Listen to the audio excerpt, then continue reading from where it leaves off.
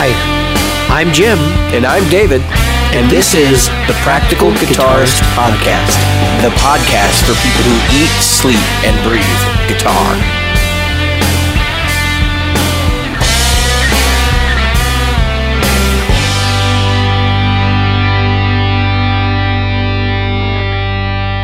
The Practical Guitarist Podcast is brought to you by Great Lakes Guitar Pickups. Great Lakes Guitar Pickups provides fantasy tones at prices a practical guitarist will love. Featuring top-notch construction, attention to detail, and a fully custom product, if you can dream it, Great Lakes Guitar Pickups can probably build it. Follow them on Facebook at facebook.com/Great Lakes Guitar Pickups. Are you a regular listener? Why not? David here reminding you of all the ways you can participate in the Practical Guitarist Podcast. Subscribe using your chosen podcast app. Review us on iTunes, Stitcher, iHeartRadio, or Google Play. Find our Facebook group at facebook.com/groups/Practical Guitarist or on Twitter as @PractGuitarist. Support the show. Merchandise is available in our Threadless store at practicalguitaristpodcast.threadless.com. And donate to us via Patreon, available at patreon.com/practicalguitarist. Reach out to us directly via email at questions@practicalguitarist.com. Hello, Jim. Hello, Dave. Thank you for joining me this evening. Well, thank you. Oh, you're drinking. Oh, you got is that beer? Cinco de Mayo. This is Cinco de Mayo beer. The 5th of May. I forgot about that. So it's Cinco de Mayo beer. He's celebrating his diversity. Yeah. What is the beer? I'm drinking Corona Premier. Okay. So I took a nap this afternoon, and while I was sleeping, Jim sent me a photograph of a rig that he saw somebody on the internet ad. And it looks it looks like it came from a P-Dubs page. Yeah. I don't know where it came from. Line 6 page, actually. We were laughing though because it probably came from Line 6 page. Okay. Yeah. We're not trying to insult anybody. Like if this is your rig, fine. Like nothing at all. No. Having about it. But we were laughing because as you look at this thing, so what we're looking at here, it's got a Helix, a Strymon timeline, a rat's nest of cables, an iPad for interfacing with the church's sound system. By the looks of things, yeah. And I would assume, and I might be assuming incorrectly, that is the church's iPad. Yeah. And then he's got a stage wedge, but he's got a Music Man, and that's a 7-string, right? Yeah. The 7-string Music Man, the JPM model. Yeah. That's the current one. So that's the Sterling. The Majesty. Yeah. Or not Sterling. Oh no, that's the real Majesty. Right. Majesty, yeah. Right. So and then he's got a MIDI foot controller, probably for controlling the looper on the Helix. And an external control switch or expression switch. Yeah. Yeah. I mean, I'm not even sure if that's not just a regular wah, to be honest with you. I don't know. Because it's got a knob on the side of it if you look closely. Yeah. So Jim sent this to me, and he's kind of pointing out something that's really interesting. Like a lot of people who play in churches have these super extravagant rigs. And I mean, I'm kind of a middle of the road on this one. I don't think this is too elaborate compared to some of the other ones I've seen. But I get your point, right? Like there are definitely people out there that have – they have like a wall of Marshalls behind him and stuff in church, and you're going, what are you doing? Like, what are you doing here? Now, that's obviously overblowing it. I haven't seen a picture of like a wall of Marshalls in a congregation because most of that stuff sits in a closet backstage now where they have it mic'd up. I mean, we're getting to the point where they have better sound than most of the venues you play in. Yeah. My point was twofold because today our one of our topics is we built $1,500 rigs. Yeah, $100. This is definitely a $6,500 to $7,500 rig right here. That's at least $6,000 if not more. Yeah, because the Majesty alone is $3,500, I think, for the 7-string. I think that's so. It's like it's over $3,000, and I think it's closer to 3,500. And they have the Helix, which that's $1,500. That's not terrible. And then they have the Timeline, which is another $350. So you got $1,850 in pedals, not including expression and the MIDI switcher. And then he's obviously got this in some sort of a case. So I mean, you're looking at he's got $2,100 to $2,500 on the floor, plus $3,500 in this guitar, whatever his cases are, and whatever his B rig is, because this guy's probably got a B rig of some sort.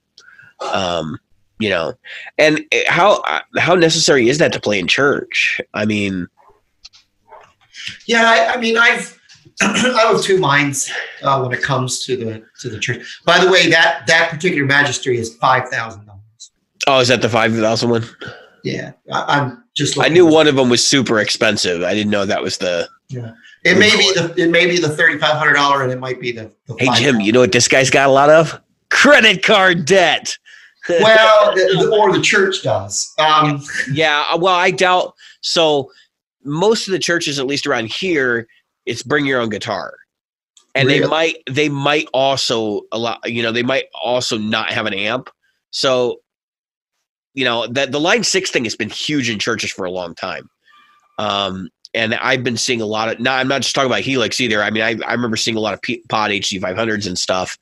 And even going back to Pod XTs, just because it's all inclusive. And a lot of times in a church situation, you're better off just going direct to board anyway. Yep. So I don't know. I mean, I don't hate this.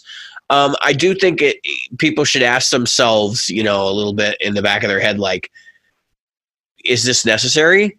But at the same time, it's like, if you got the money, if you, and that, now I'm not going to argue that you should go into debt over it, but if you got the money, like, I get it. Yeah. Yeah, I do too. And it looked like your light was flashing. No, so there's someone else walking around behind me, and it's like affecting the light level. This webcam is not very good. Yeah, that's okay. Yeah, I just sent you a link. That Music Man in Tiger Eye is $5,249. Yeah.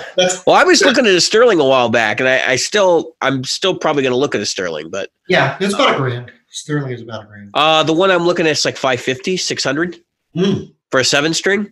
No, I'm not looking at I'm not looking at the Majesty though. Oh, okay. I'm looking at the JPM because I actually prefer that body style. I think the Majesty looks like a guitar that's been stretched.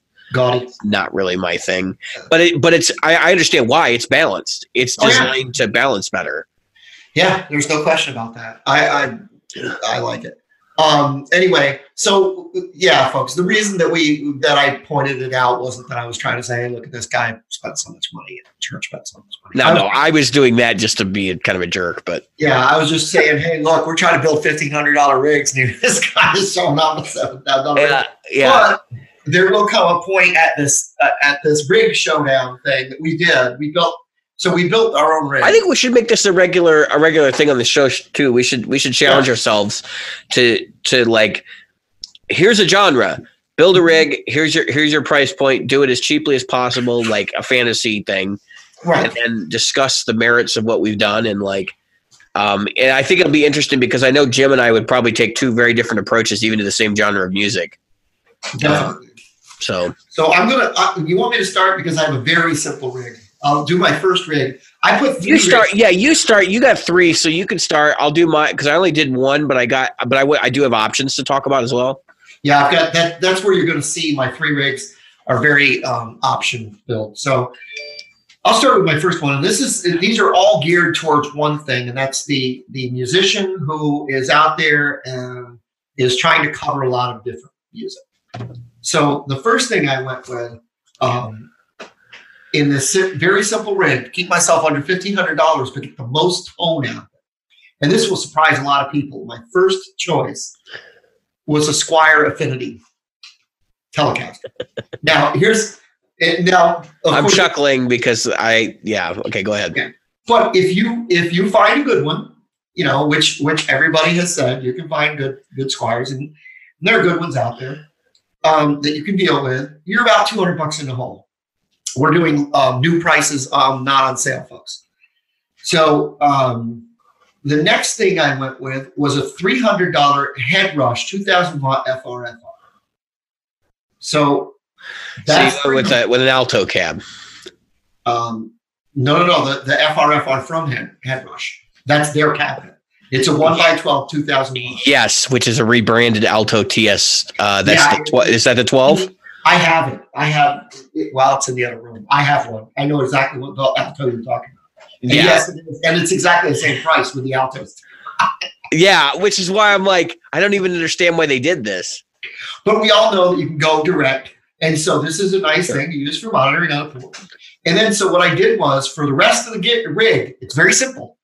A Line 6 Helix LT. So I went way more traditional with mine. Now the FRFR thing is great. So wait a minute. So you have a Helix LT, right? So it's 1100 plus. It's 1,000 from what I understand. The Helix LT is 1,000. No, it's 1100 now. Is it? 1100. Oh, I thought it was 1,000. I thought it was 1,000 even. So I'm looking at it just to be sure. Yeah. I might be wrong on that. No, it's 1099. Oh wow. Yeah, everything in Line 6 went up $100. Wow, that's as a result of the tariff stuff. So, Thanks, John. yep. Thank you, President. Yeah. Because even though I don't think that's actually happened yet, but even because it's being discussed, all the companies just jumped on board and said, "No, we're gonna get behind this," and use this as an excuse to raise our prices. Yeah. So anyway, yeah. So I mean, there are merits of doing that. So how much was and I consider doing something very similar, which is like more amp heavy with some sort of modeling device. I probably would have gone GT1000 myself because it's smaller, but it's actually slightly smaller than the LT to my understanding. But I don't know that I even would have bothered with an FRFR. Yes, for home use, I guess if you're going to play at home, like you're going to need something to monitor back through. But you know, if you're really budget minded, you can use a pair of headphones. Well, and again, okay, so you're going to spend $1,000 on the device. Right. Dollar headphones. But okay, so to get it into budget, I guess I would have to switch to the GT1000. Yeah. I mean, there are options. And that would be it. There are definitely options. And of course, we tried to limit this to new items, but you could definitely get like a Helix LT used. Oh yeah. And that would have been perfect. That actually would be about 800, yeah. So as I said, like I started to go traditional when I first started. So we didn't really have a genre in mind when we started doing this. And so I was like, well, what would I do? You know, what would I want to buy?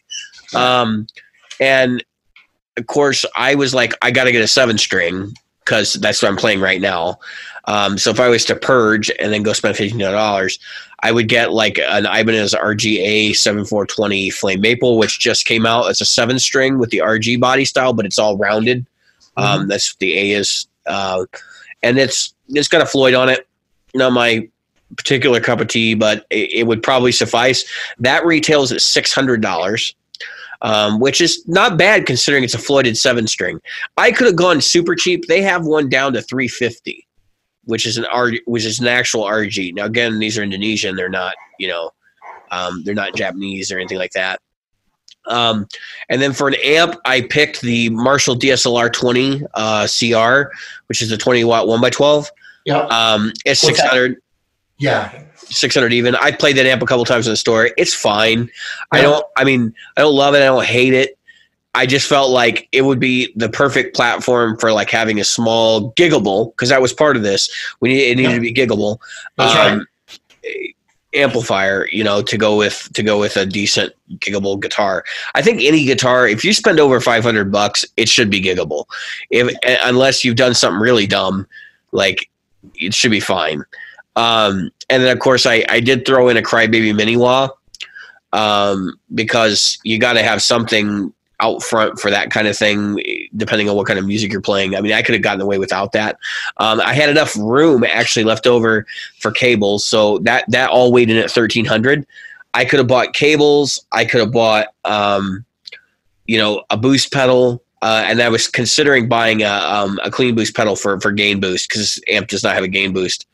And maybe a delay or something. And I looked at delay. I had a delay pedal in the cart for a while, but actually it's kind of funny because the reason why I stripped all that stuff out was because I was looking at another guitar that I actually think would have fit that rig very similarly.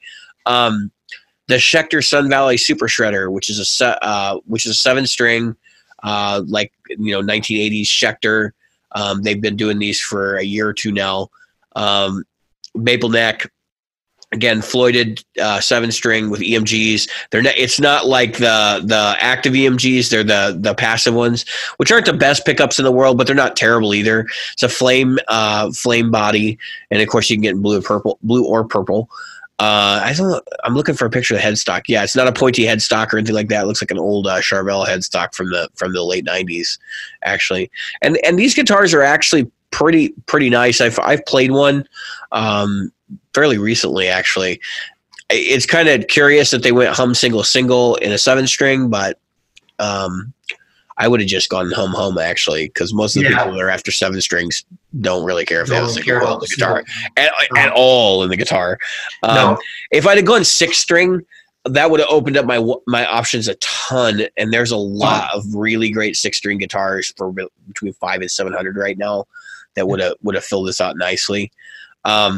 But so the Super Shredder is $880, and that would have put me, I think, over with the DSL 20. So I was looking at part of the reason why I went back and looked to see if I could find another 7 with a Floyd that was actually slightly cheaper, was because I couldn't have got a wah pedal. That was a big part of it. And then the other thing was, like, really, you'd think that there might be a better suited amp.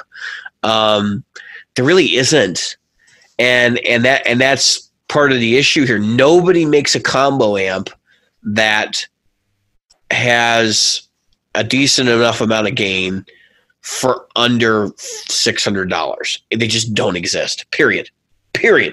And the ones that do exist they're a severe compromise. They're not going to get you where you want to go if you're actually going to be playing some kind of like shred style music or something of that nature. So again, I could have gone digital modeling. You could get, there's a Katana ID Core, the Marshall Code, and like a whole bunch of other ones. And I guess you would have to be really specific as to which one you want based on like what exactly you're planning to do. Because I think that's an interesting prospect, is I think all of those modeling amps do different things better. Yeah. It's like the Marshall, I don't really know what it does well, to be honest with you. I think the cab modeling is so bad in that Marshall that it is horrendous. That's really, actually the amp modeling is fine. Yeah. But they should have had a cabinet model to feed on there somewhere, because that's just they're not acceptable. I would have liked to, so like the Katana, for example, would have worked really good in like a death metal style genre or something like that, because it's got enough gain. You can actually do really good impersonations of a lot of 80s metal sounds out of that amp. I think the ID Core, because that's been talked about in the group because of the Brian Wampler video, I think it does a decent like cleaner low gain thing. I don't think it does a very good saturated sound for what it's worth. I think it suffers from the same, and I got to thinking about that too. We'll get there in a minute. I'm thinking that it suffers from the same thing that the HT series does, which is I think that Black Star's voicing what they want to hear and what they have voiced their amps to sound like, the high gain stuff, is not really what the market's after.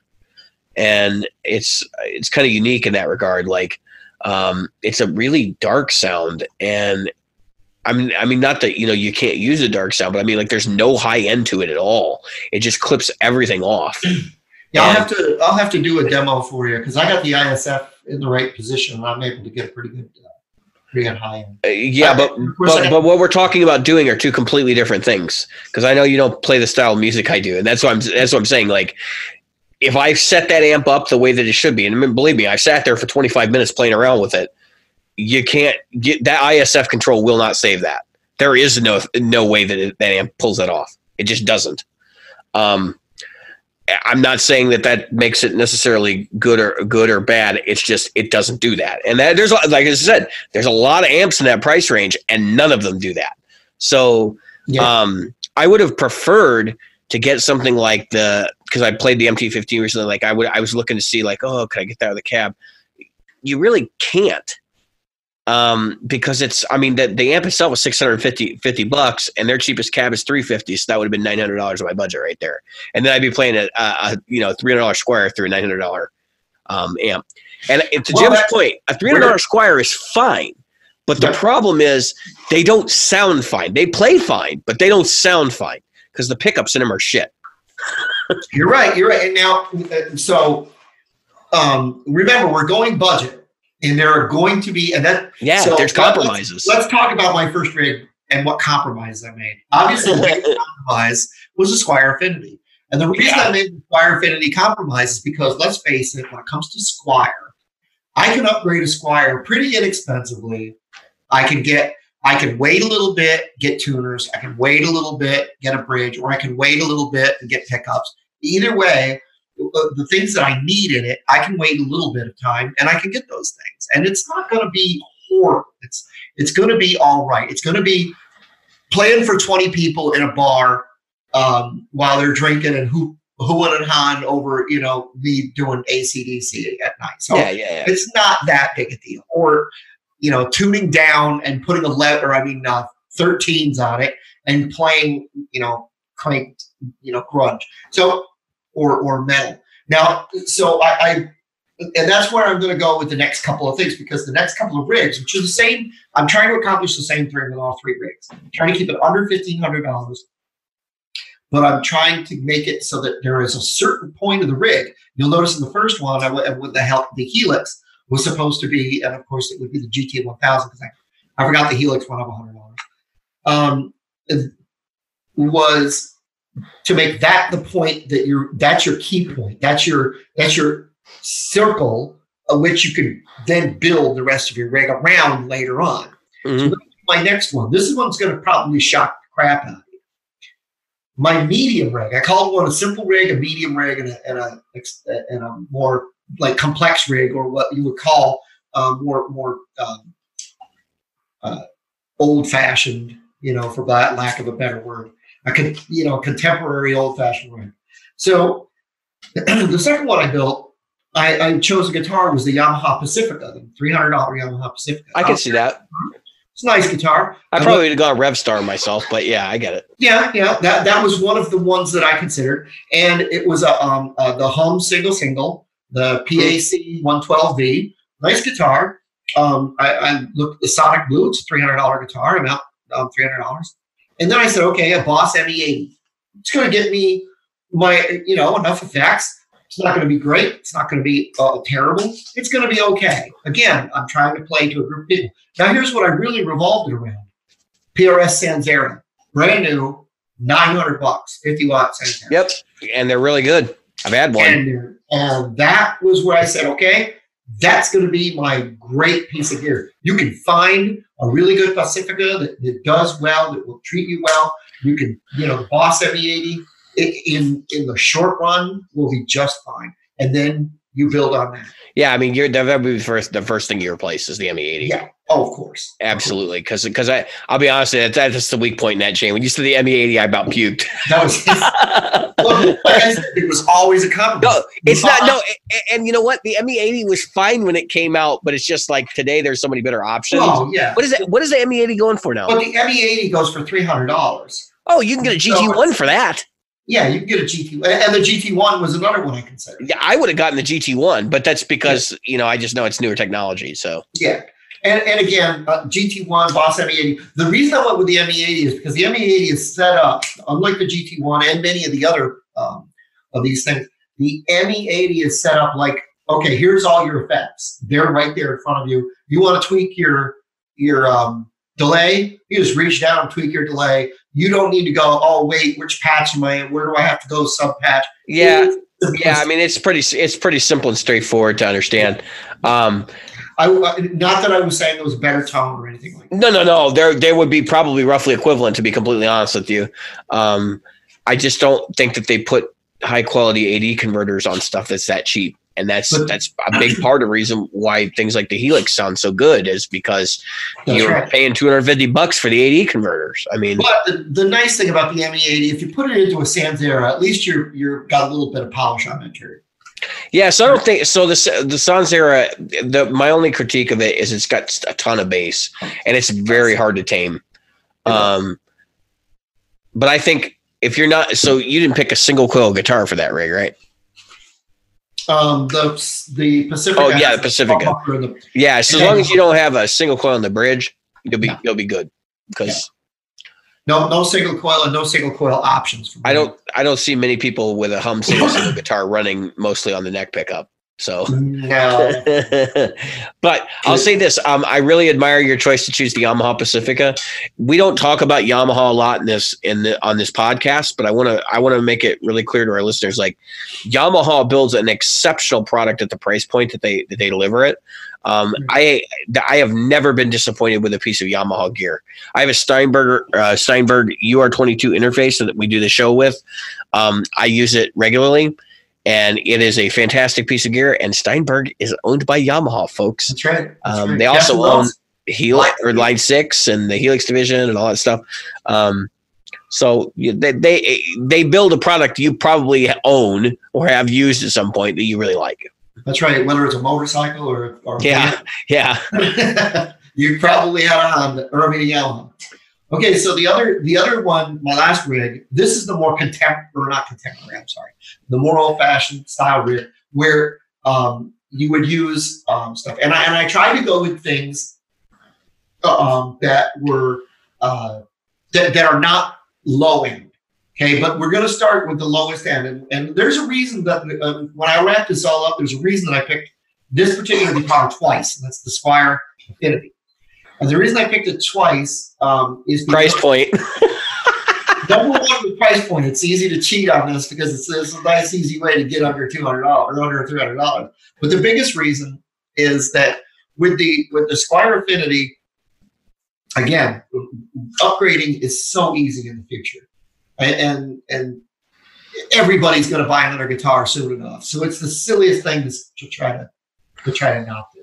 Okay, so here's what I did for pedals. I went with a flashback delay, which is $100. All right. I'm sorry. Yeah, delay.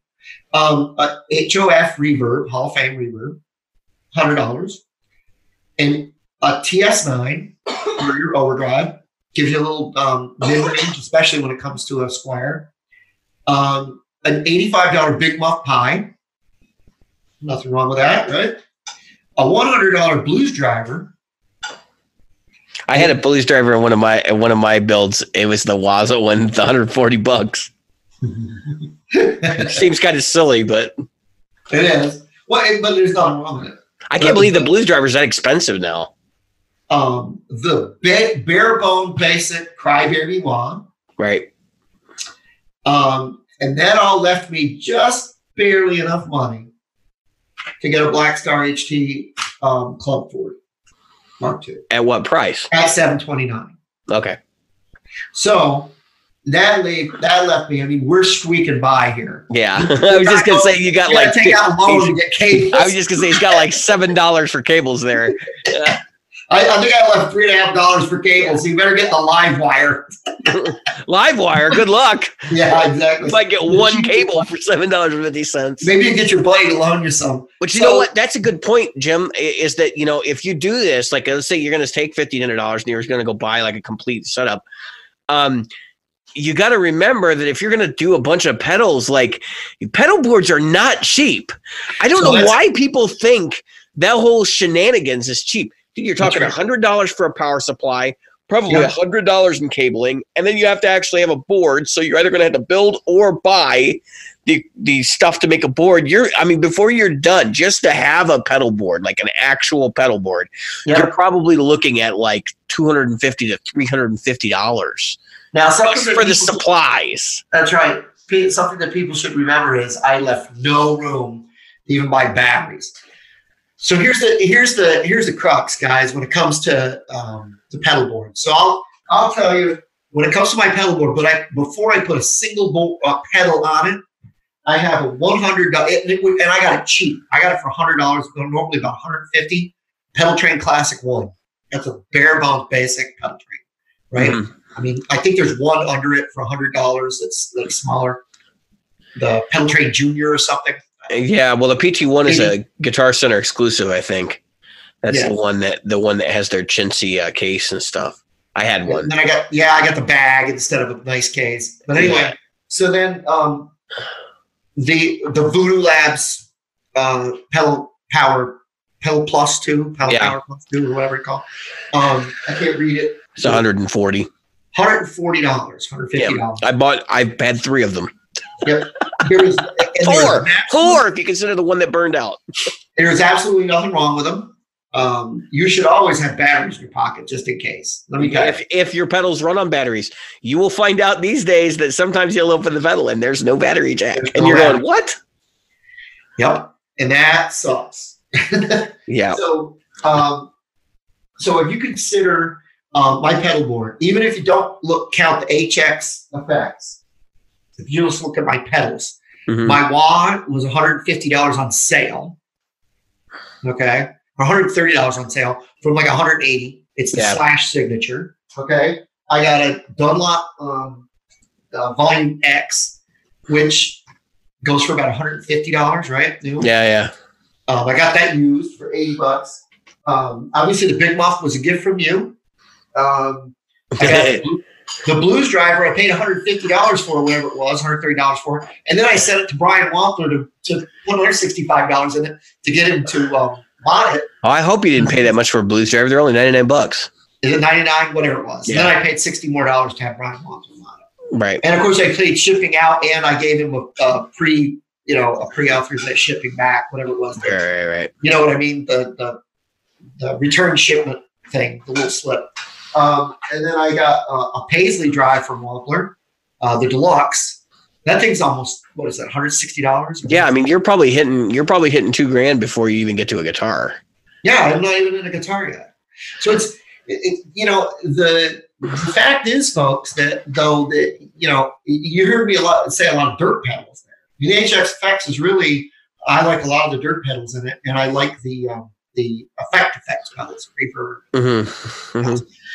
So the only thing I don't get that I don't feel is good enough for me, and I am not a tone whore, but I don't like the wah in the Helix. There's like 10 of them. I know. I couldn't find. You don't like any of them? Yeah, I tried. You need to get in there and play around more. I know. I probably do. I probably need to find the set. You need to play with the sweep and the cue and stuff in some of them, and you'll find one you like. And I found that to be the case too. I actually like the Vetawa. That's the one that they used to bundle with like the old stuff they used to put out, and it's okay. I do have to pull the sweep up or down depending on what guitars I'm playing. But I used to be a lot more of a wah guy than I am now, which is kind of funny because it ended up in this build here, but that's just not my, it's just not an effect I use a lot anymore. I think everybody goes in and out. And I think that if there's a pedal that they get rid of when they want some extra money or that's the first one they trash. I don't know. I mean, I haven't been like that in the past. I mean, I don't think I've ever had one that I bonded with in that way either. Like that I'm like, oh, I'm going to keep this until I'm dead. Like, I've just never, I mean, I've always wanted a Buddha Boudoir, the old one when Jeff Bober was still running Buddha. But those are like, they're hard to find now. I see them on Reverb occasionally. They're not expensive. Maybe I'll treat myself if I find one at some point, but there's only one other one. I really like this Slash signature. I don't know what it is, if it's the sweep, I think I just like the sweep in the physical side of it. It's really easy for me to control. The only one I ever bonded with that I thought, no, I never should have gotten rid of that is this. I've said this before on the channel, is the Snarling Dawes Wino Wah. A lot of people like that thing. I really like that wah pedal. And I will get another one. I'm trying to remember. I know they're not in production anymore, which really sucks because that was a really good one. Well, actually, I just Googled Buddha to find out what's going on with that company because I know they're owned by PV, and their website appears to be like non-functional. So are they defunct now? Did PV close that division? Yeah, that sucks if PV ended up closing that company because they made some exceptional stuff. There's a $65 freaking Wino Wah. There's an $85. I would easily pay for the $85. So you can see that Jim and David are beginning their bird walk segment of the show. God. This is the Snarling. You and I are both like we're sitting here like talking about things and we're both Googling stuff like, hey, I wonder I'm so bad. And it's just the basic. I can't buy anything anyway because I'm flat broke, folks. Yeah. Well, I had a small rodent go underneath my car the other day, and pretty screwed. You know, so what we saying? Buddha. So Buddha amps is gone. I wonder if they're gone. Their website is not functioning properly for me. Uh-oh. Which says that they're not maintaining it anymore. Yeah, that's not looking good. So that kind of sucks. The somebody got in there and screwed up the HTML by the looks of it. Yeah, or they're just not maintaining it at all. I think PV made a big mistake by dropping that brand. They should have propped them up and actually done what they were supposed to be, which is boutique, instead of trying to turn them into a $500 brand, keep them at $1,000 and plus. And they probably could have used it to leverage their own high-end endeavors. Instead, they ran them into the ground. And I haven't seen a Buddha amp in stores in probably 10 years. I can't tell you when the last time. Even though they've been produced for that period of time, I haven't seen one in stores in 10 years. No. Limited time, Buddha volume boost. Oh, that's volume boost. That's it? There is no wah? They do have one, but it's not the original. It's like a totally different thing. People have been very angry that like PV has just been basically doing whatever they want with that brand, and like they're not selling any of the original designs in the original way, and it's just a whole thing. Does PV still own that? Yeah, they own Buddha, like not like they're partners. They own them. They bought them completely out because Jeff wanted out from under the company because they were not following quality. Well, his story is they're not following quality specifications, stringent guidelines, etc. So like he basically said, no, fine, you guys keep it and we'll talk about a deal. And I think he sold it to him for basically pennies on the dollar and walked away. So, and the funny thing is now he's doing East amplification, but yeah, that's a household name right there. Nope. Exactly. Nope. So I'm not that I'm poo-pooing the East product. I mean, they're probably the guy's making hand-built tube amps. He's been doing it for 35 years or something. Like, I'm sure they're great, but it's it's just not a product that people are interested in, or he's not interested in promoting it properly. Which he ran. If anybody, so history lesson. He was running Amps and Axes. And they pulled the plug on that about 6 months ago, 7 months. Oh, it's probably longer than that. Never come back. Yeah, it's been almost a year now. Yeah, they pulled the plug on that. And I think it was Jeff Bover's decision to pull the plug. And I think it's kind of funny because it's like, well, dude, that was good promotion for you and your show, like for you and your brand, is to be behind Amps and Axes. Yeah. And that was a show that people actually listened to. So I don't know. I mean, that sounds like a bad move, but maybe he just got to the point where he's just fed up with doing it. I don't know. They dealt with a lot of talent, and it was pretty clear. There were a couple moments on that show where they would talk about, they didn't say names, but they'd say, some people are just really difficult. And who was the guy that was it was Mick Marcelino. Mick Marcelino. Yeah, Mick is not known for anything. Mick was Jeff's buddy, and knew how to host the podcast. So I think that's pretty what it come down to. Now, Mick Marcelino used to do the podcast with Greg Mara. Yeah, but that was the thing. When they pulled Amps and Axes, that was supposed to continue, and it did not. Yeah, and I think that was more or less because Greg Mara was only interested because of his relationship with East. East Coast amplification. I don't know. Yeah. It's a whole thing. Like, I don't want to. Listen. If we were involved in the industry in some capacity, I'm not going to judge these people for the decisions they make. Oh, no. I just think it was a bonehead move to pull the plug on what is probably your single greatest marketing tool that you had.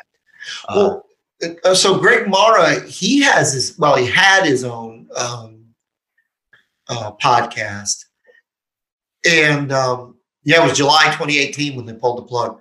Anyway, he had his own podcast for the longest time, separate from them. So he didn't ask Phil to come with him. And I think you mean Mick Marcelino or Mick, yeah. And so Phil joined in. Phil, or not Phil. What the heck's his name? Bober. Yeah, I don't know. Jeff Bober. It's a whole thing. Anyway. We're not going to do that. We're not involved in the industry at that capacity. We are players, and we are here to. And that's part of the reason we don't have a ton of guests on the show is because we don't want to have to worry about running out of talent or having to connect with all these people. Well, yeah, The amount of legwork that was involved in that show was probably far more than what's involved in our show. Well, you know, the truth of the matter is, folks, I'm going to be honest with you. I'm pretty lazy about trying to find guests because I could probably get somebody every week. Yeah, but it's a lot of work, dude. No, I'm not angry. I'm thrilled that we do it by ourselves. and there's so much. So I'll give you guys a little hint. Sometimes it's just, hey, you want to be on the show? Sure. But I'll tell you this, you know, even someone, and certainly not poo-pooing the celebrity of the folks that we've interviewed, but even somebody like Miss Smith, that was a 3-week endeavor. Yeah, to get that lined up. And we've had a couple we've let go by the wayside. We were going to have Chris Brooks on. Yeah, we were going to have Chris Brooks on. That didn't work out. He's extremely busy down under. Yeah, I mean, and a lot of these people are, and that's what boils down to is like you got to get our schedule to match their schedule. And these people, some of them, you know, they don't like to speak. They don't like interviews. And it's fine. Like, and I totally get that. If they knew our show, like, and how informal it was, I think it would be easier and less of a problem. Hopefully someday we get to the point where people are reaching out to us more. We have had a couple of people reach out to us. I know I've got one that we could probably have on the show whenever. But it's just, I've got some folks. So there's been some interest. I've been talking to a local store about getting people on the show and talking to different departments of the store. So I've been talking about that. And you obviously have been talking in talks about doing some stuff, which is there's a guy that runs a cartridge company who I'd like to have on to talk about what that looks like, because I don't think a lot of people have a lot of visibility to being a pro musician in terms of like how you haul your gear around or how you have gear hauled for you. Yeah. And then equipment rental is another thing. Yeah, that is a pain in the rear end. Yeah, I mean, so for those of you who don't know, there's a thing called cartage, and you basically pay a company to store, maintain, and to also like basically secure your equipment for you. And so if you're a gigging musician or you're a session player and you have a downbeat session, you know, you have to be there at 3 p.m. You call them up and you say, have my stuff here at 3 p.m. This is what I want. And then it just shows up there and you walk in and it's all set up, ready to go. And you just hit a chord. And you'd be surprised at the number of Nashville cats that use that. But they almost have to, especially if you're a session player, because the amount of gear you own is probably far greater than the average Joe. Yeah. And you have to know, like, when they call you up for the session, they're like, yeah, bring your telly. Yeah. And you're like, which one? You know, like, you have to know what's right for the session. So, and you might have a session at, like, you know, in the afternoon and then a gig in the evening, and you're going to have two. Yeah. You can't set up both. And that's right. And you're not going to be able to set up both. So even if you took your rig to one or the other, you're going to have cartage take care of one or both. Right. So that's what cartage is. That's what we've been talking about here. But, you know, we've been trying to make a conscious effort in season 2 here, which is from episode 100 beyond. We don't really make a big deal out of that.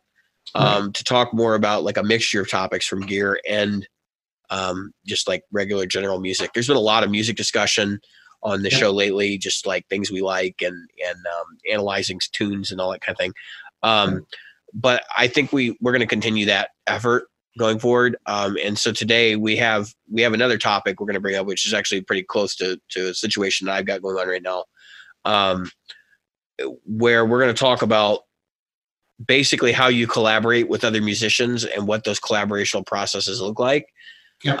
And that breaks down into like rehearsals and also like what happens when things go south.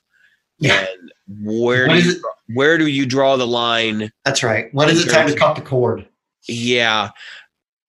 So I'm not going to get specific and name people or anything like that, but there's a situation I've been dealing with for quite some time, really,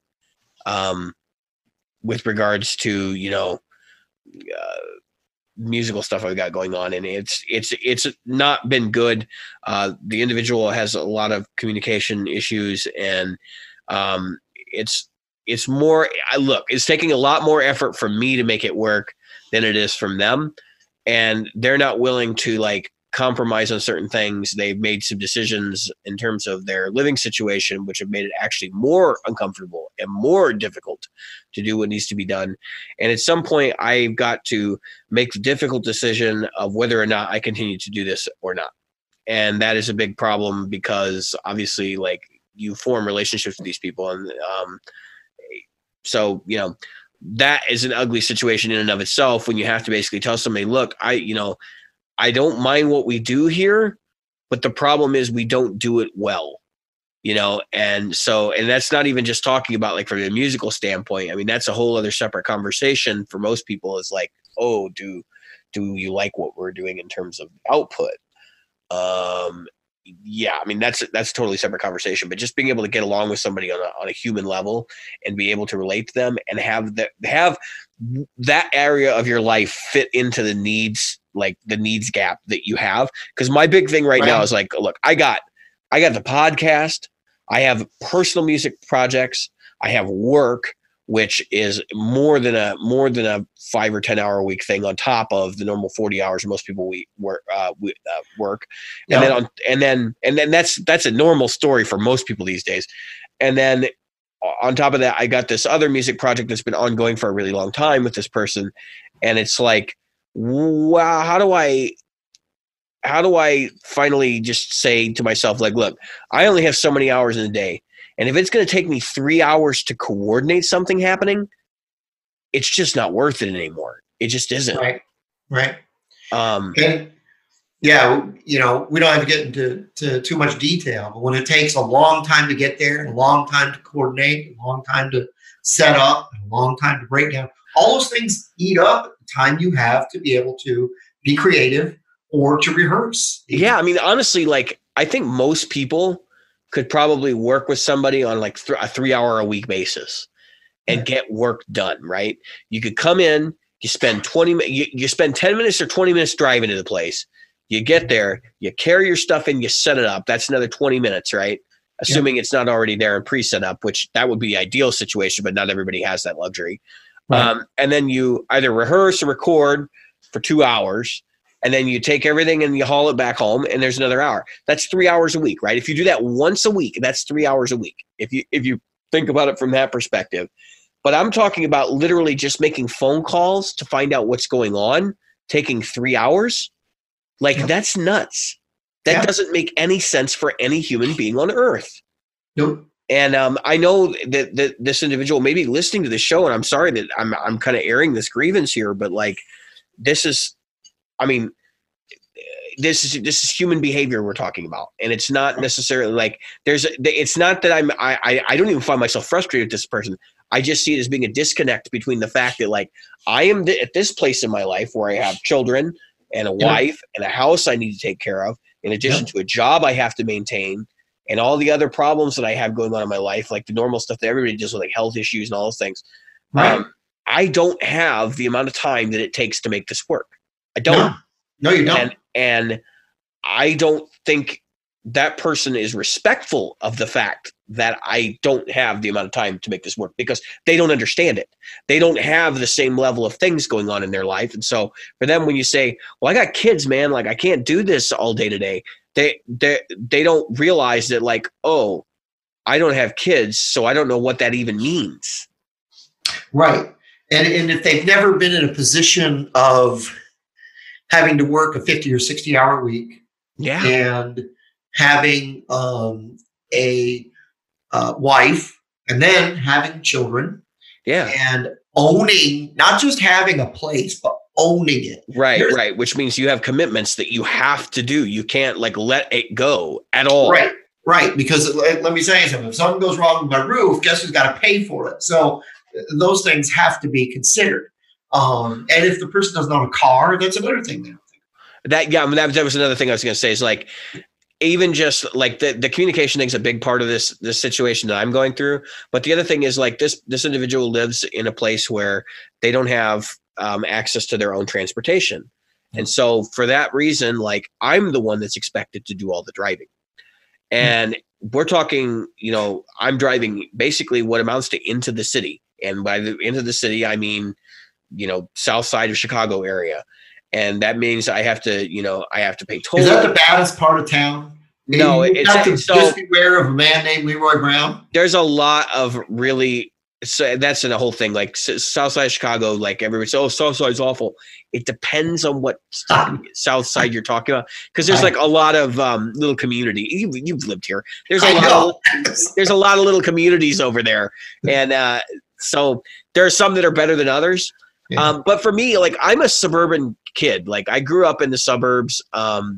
When I first started to learn to drive, it was out here. So going downtown for me is extremely stressful. And right. Drive into the city, and then to do it frequently, and have to carry my gear upstairs and like through alleys because there's never convenient parking. Yeah. Like and about the city, it's not so much that, it's the fact that somebody chose to make that decision to go there, and if they did it while this project was going on, which means that no regard was given to the fact that they had something that they really wanted to make work.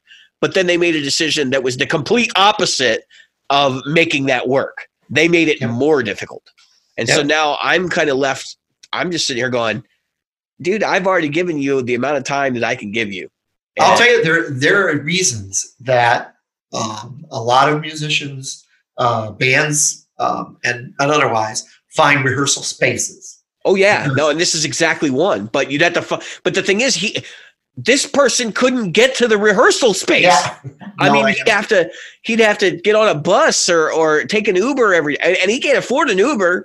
So, he's at the mercy of public transportation at that point, which has been a nightmare at different times. Public transportation is a nightmare. I don't care. Because of the other communication issues, it's like, are you coming out? I used to pick him up from the train station and we come back here. We would work on stuff here, and it would be like, okay, so I'm coming from the train and I'll be there in an hour, and it would be like, okay, I'll be there in an hour. And then I would be there, and then this person wouldn't get off the train. Yeah. And I would be like, well, what the hell happened? Yeah. Then I would be calling around, like trying to find, calling other people that know where this person might be. And like, what am I doing here? And then, they show up a half hour late or something. And you're like, oh, okay. Like it all makes sense now, but it's like, I don't need that level of disconnectedness where I don't know what's happening to me. And it's just burning time, dude. My time means something to me, like a lot. I don't have time to burn at all. Zero. The first thing I would do if I was in a position where somebody said they don't have reliable transportation, I'd be like, see ya. Yeah, and that's the thing. Like, right now. This situation there are personal reasons why I didn't do that to begin with. Yeah. And I'm just getting to the point where it's like I have to start making decisions about what's right for me, and not what's right for this individual. And like I know that I really care about this person. Like this is not something that is as easy for me to do. Like, and I want to make that very clear to everybody. Even for me to talk about this on the show, I've been very candid, probably more so than I had intended to be. And I just feel like I need to have this outlet because I've been going through this for several years now. Right. And there are some personal situations that are driving this discussion where I'm like, I don't feel comfortable doing this even now, but I have to. I don't have a choice. I really don't. Yeah. I mean, I've been doing some stuff like that for someone, and somebody warned me. They said the person is going to turn you into a doormat, which is pretty much how I felt. Maybe because the worm got inserted into my ear. The seed was planted, however you want to say it. Yeah, sure. I mean, and that's always a factor too. Is like you don't see things the same way. And if somebody else tells you, like, "Hey, just so you know," then you start to think about it, and you're like, "Yeah, you're absolutely right." Yeah, this person tends to do that, Jim, and I'm like, no. Then I'm like, oh yeah, you know what? Yeah, that's what happened. Especially when they own their own car and they can get around it.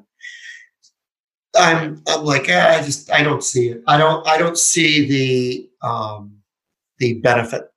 The cost benefit analysis has been, performed, and I don't see it. But when you go to a rehearsal, a full band rehearsal, you expect people to know the songs you're going to play when you're there, right? Right. And the hardest thing, there's a few things that can really start to aggravate somebody. Okay, so one of the things is you rehearse at someone's house. Okay, you rehearse at someone's house.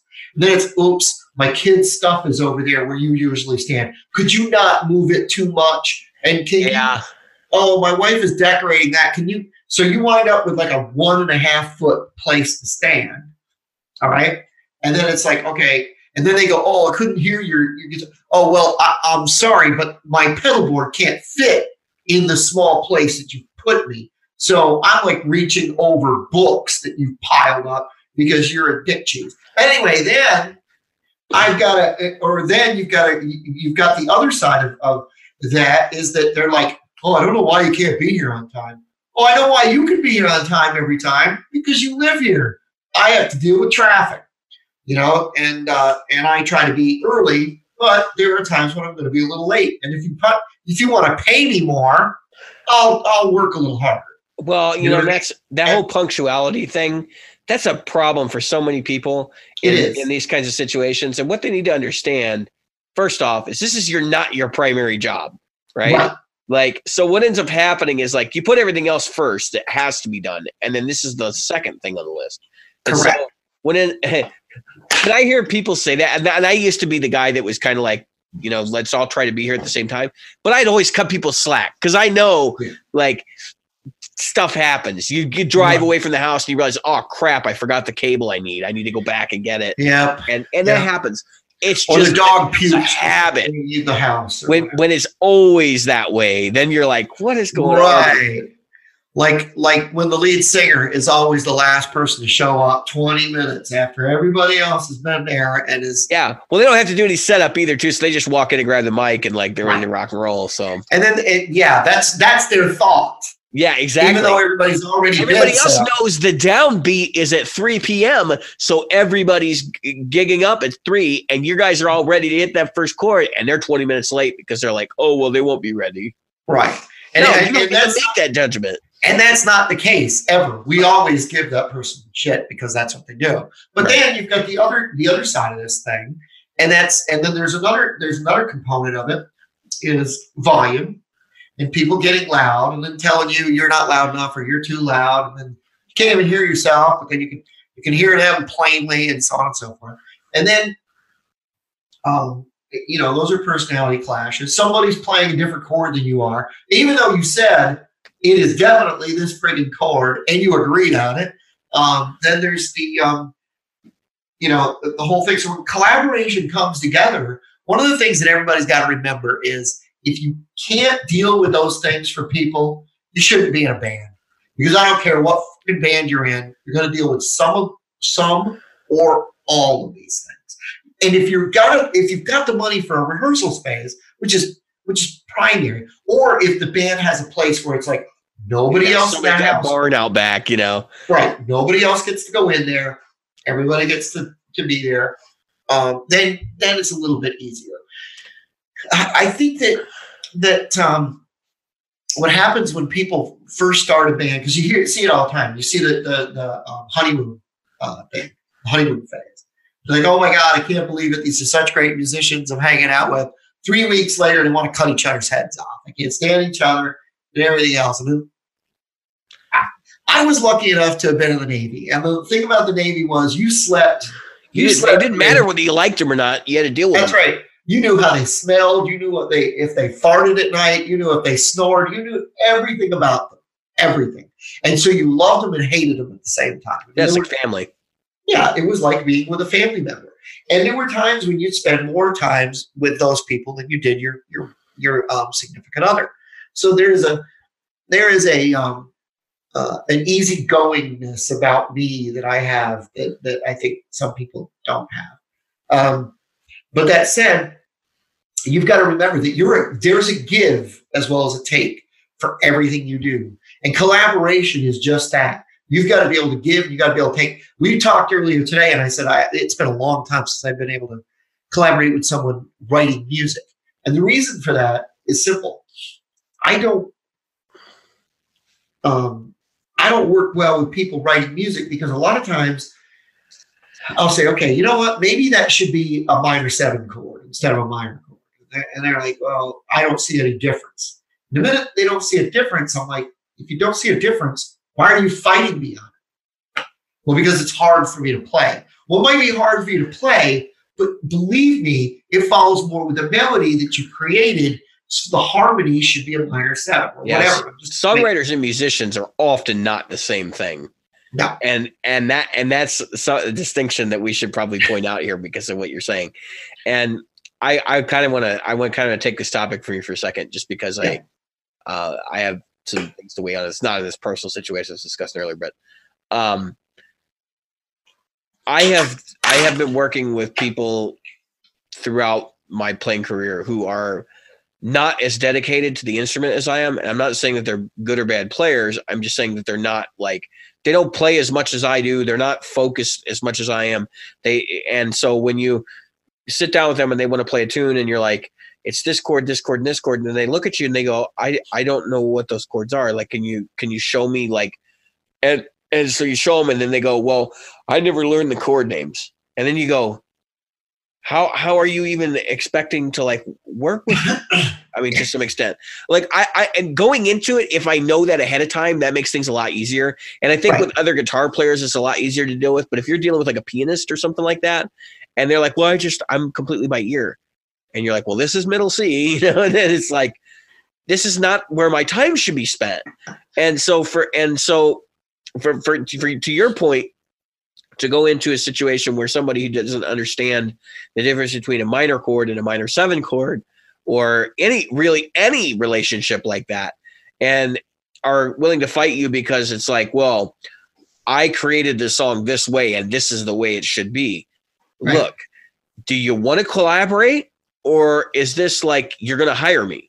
Because I've been in both of those situations. And if you're going to hire me, just pay me. It's fine. I won't say a word. I promise I will play exactly what you tell me to play. But I will say this. You'd be better off asking for what I know and saying, hey, you have experience with this. What would you do? And taking that to heart. That's collaboration. That's not being dictated to. And that's the real problem with, I think, with bands in general, is that once it becomes a business relationship, it becomes dictatorial. Whoever's making the most money is like, I have to keep my money in check.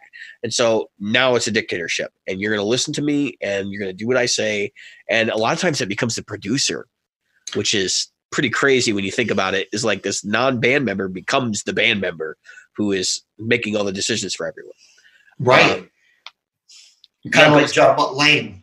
That goes into where you have to have this, that moment where you have the realization that this person is probably actually more responsible for my success than my own input.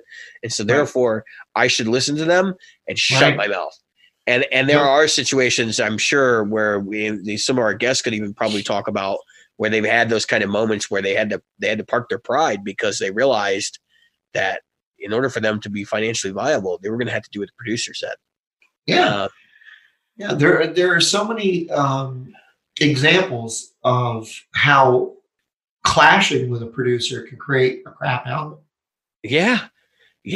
Well, and that's a perfect example of why your relationship with the person has to be based on respect.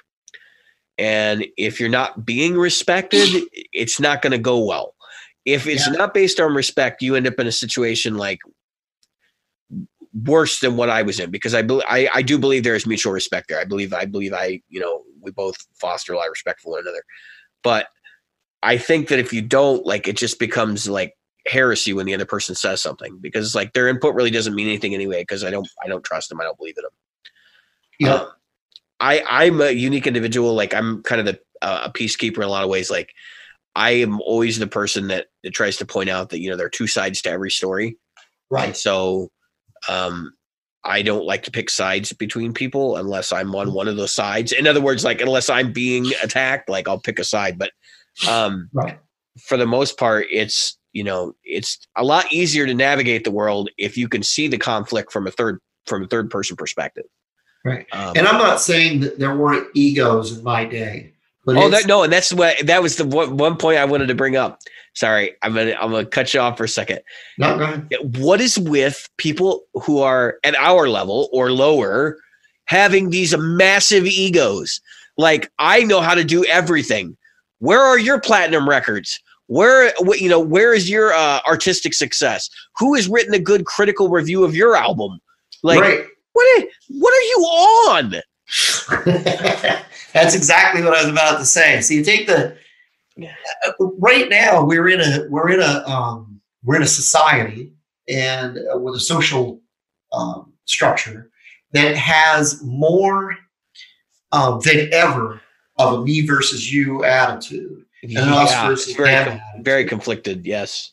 And yet the attitude that does exist in this way is so combative in a physical way as well as a online and so on and so forth. There are calls to bash people's heads in. So for simple words and simple things that over conversation, basically. Yeah, and whatever happened to polite society? I mean, what happened to escalation? What happened to step of escalation? Yeah, like at least then you can stop. There's no escalation. There's we're cool, or I'm going to murder you in your sleep. Yeah. There's nothing in between. And so I see it a lot on musicians' boards. Someone will attack somebody and they'll be insulted. Chris Brooks is a prime example, which I think is why sometimes he's not crazy about that whole interview thing. He was attacked by somebody who called him fat, ugly, and a couple other things. This guy is an incredibly talented guitar player. I don't think he's either of those things either. And it's not. I'm like, what in the hell? Like, what? You're saying this story to me, and I'm like, who are they talking about? Yeah, so I'm a Facebook fan or a friend of his, and he posted this thing and said, "Look at what this person called me." And he copied and pasted it. He didn't delete it. He didn't block it. He just copied and pasted it. And the internet is a scary place at times. And it is, and it's an unfortunate fact that what is starting to happen, and it's a dangerous situation that we're in now, that I didn't grow up with as much. So there wasn't the anonymity that you had in the internet. Yes, and I was just going to get to that because I have a whole thing about the internet we can finish up with. And so the internet is kind of like, okay, in my day, there was this thing called road rage. Someone could yell in their car, and then they could drive away, and they knew they were safe. It's just like, believe it or not, the song because you're in your car. Right. Exactly. So like Gary Newman's cars. Right. You And so Gary Newman. Was it Gary Newman? Gary something. But anyway, the song In Cars, where he said, he was safe in there. He felt safe inside of his car, which is how you feel on an LA freeway when he was driving around. And of course, you saw at one point in California while I was out there, this was in the early mid 80s, all of a sudden people started shooting each other. Yeah. And it's still going on. It hasn't ended. No. And so road rage went from yelling and screaming, and they even used to sell these little devices. They were like laser things. You could punch them so you could let your rage out in a safe environment. And then people started killing each other. So now we've gone from the internet being the similar way. It was yell and scream on the internet. You could post somebody's Instagram or YouTube page or Facebook page. Now all of a sudden, you can call somebody to be violent, and then you can step back, and you don't even have to be the one that performs the violence. You harass and call people to arms. You say, "Oh, this person, you should attack them. You should do this and that."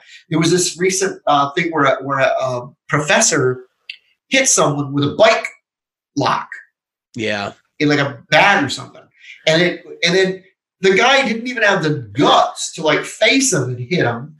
He hit him with a bike lock with a hoodie over his head like this, and then ran away. But they figured out who he was, and a mask on and everything. I mean, what have we done? What have we created? And so, I think it has. I think this is indicative. I think this is indicative of the self-centered society, right? Yeah. So both the band groups, like where you got these people, they're like, "Oh, I know what I'm doing right." It's like you are completely self-serving. You don't perceive that everyone else who is interacting with you thinks you're full of crap. Right. And you probably are full of crap. And so because it's this self-centered universe, it's me first, right? Right. Everybody for themselves. Don't really concern myself with what's going on with others. And that's ultimately what we're dealing with. And then it is. And I think so. There are three kinds of people in the world. There are people that are concerned with themselves. There are people that are highly analytical, and then there are people that are concerned with each other. And I think the people that are concerned with each other are people like you and I, who are sitting here watching this and going, "What is wrong with the world we live in?" It's crazy. Whereas the people who are concerned with themselves, the number of those people has escalated because of the environmental factors that create those people.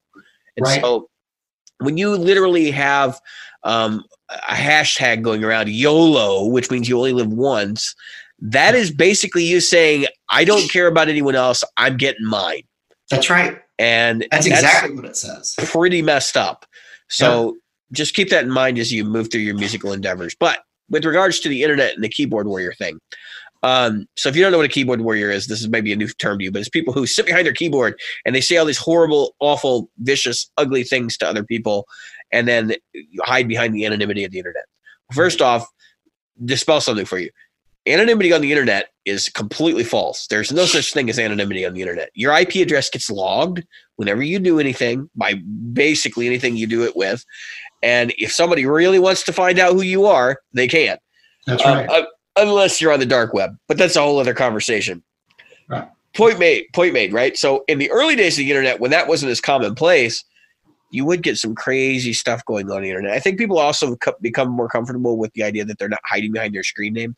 I know when I was young, the whole idea was like, you didn't tell anybody who you were. That was the ground rule when you use the internet. You don't tell anybody who you are. And now I think people are way more open to that. I mean, we date through the internet. We meet musicians through the internet. Facebook is coming out with a thing called Facebook Flirt. Like they need to add more. Yeah, I know. Facebook messages that get sent to Jim sometimes. Oh my God. They're highly embarrassing. Let's just put it to that and leave it that. Yes. The way I want to cycle back to the music community. So in the early days of the internet, right, like late 90s, right when the message boards started to take off, and you'd find things like the Line 6 forums where people would, talk about the gear they used. Yeah, I was on there years ago too. And this is where I want to go though, right? So Harmony Central, right? They used to have the biggest review database for musical equipment on the web. It was huge. And everybody knew that probably 95% of the reviews on there were bogus. Yep. And because they were based on advertising.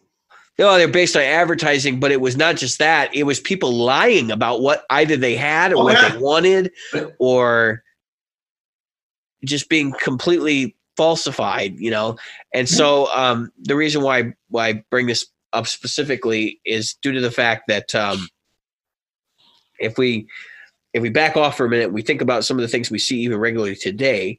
I own a Boss Katana. You've owned a Boss Katana twice. Actually, we both owned one twice. I owned it 3 times. I had a 50 and 2 100s. Did you ever join their Facebook group? No. Okay, so I have seen various people pulling Harmony Centrals in that group, and that is this is the greatest amp I've ever owned. Yep. And I sold my Bogner full stack. To get a Katana head in a cabinet. Like, what? This is complete crap. Well, that's like the person who goes, I've owned 35 Gibson Les Paul Customs, and this chipset is better than any of them that I ever owned. You're so far. Either that or you just don't know guitars. And it's just ridiculous.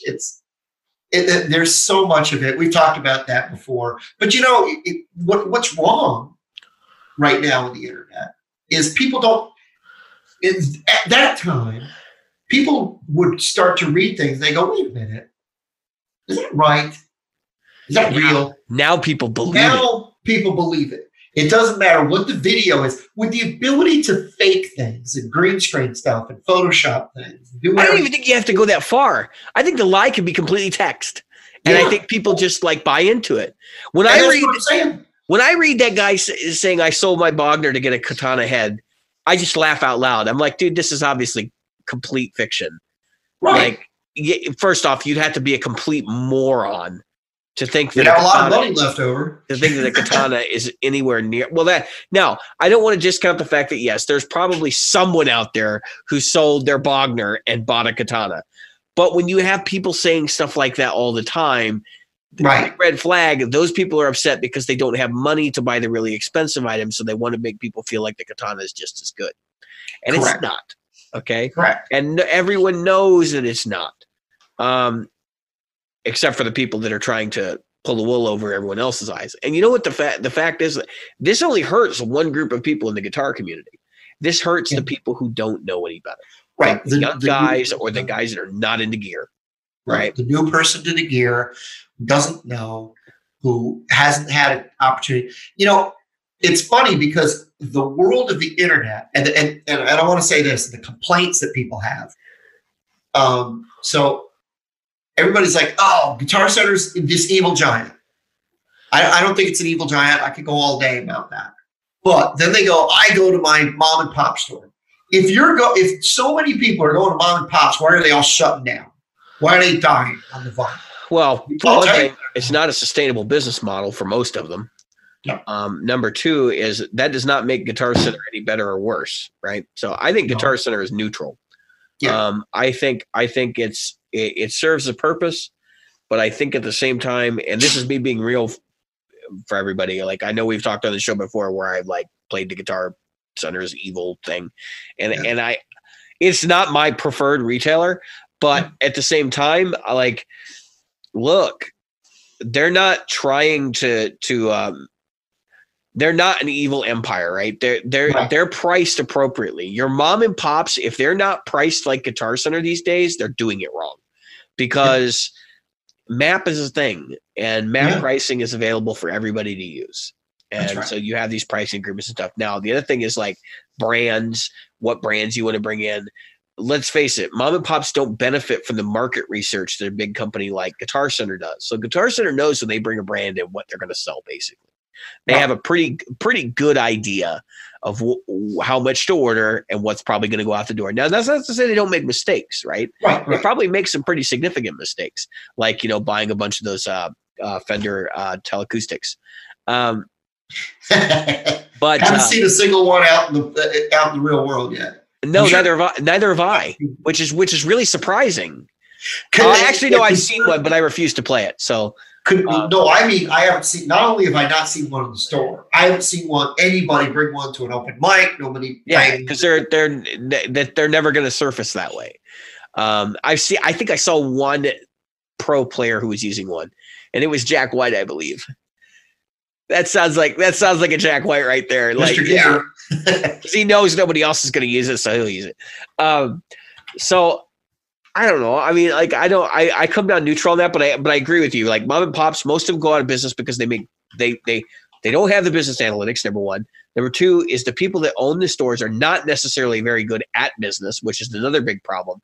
And number three, the people that own those stores in some cases, I'm not saying all of them, because obviously there's good mom and pops out there, but they have to look out for themselves. And so this is that self-centered universe again, where they will, if somebody comes in the store and doesn't know that there's a better price on something, not help them out. And they will just charge them whatever the hell price they want. And I've seen that situation, especially here in Chicago in the last 10 years, where stores won't list things at MAP. They list them at the suggested retail, which is, typically $200 to $300 more than MAP. And so that's a huge issue if you got a beginner guitar player coming. Could you imagine buying a Squier Affinity for $400?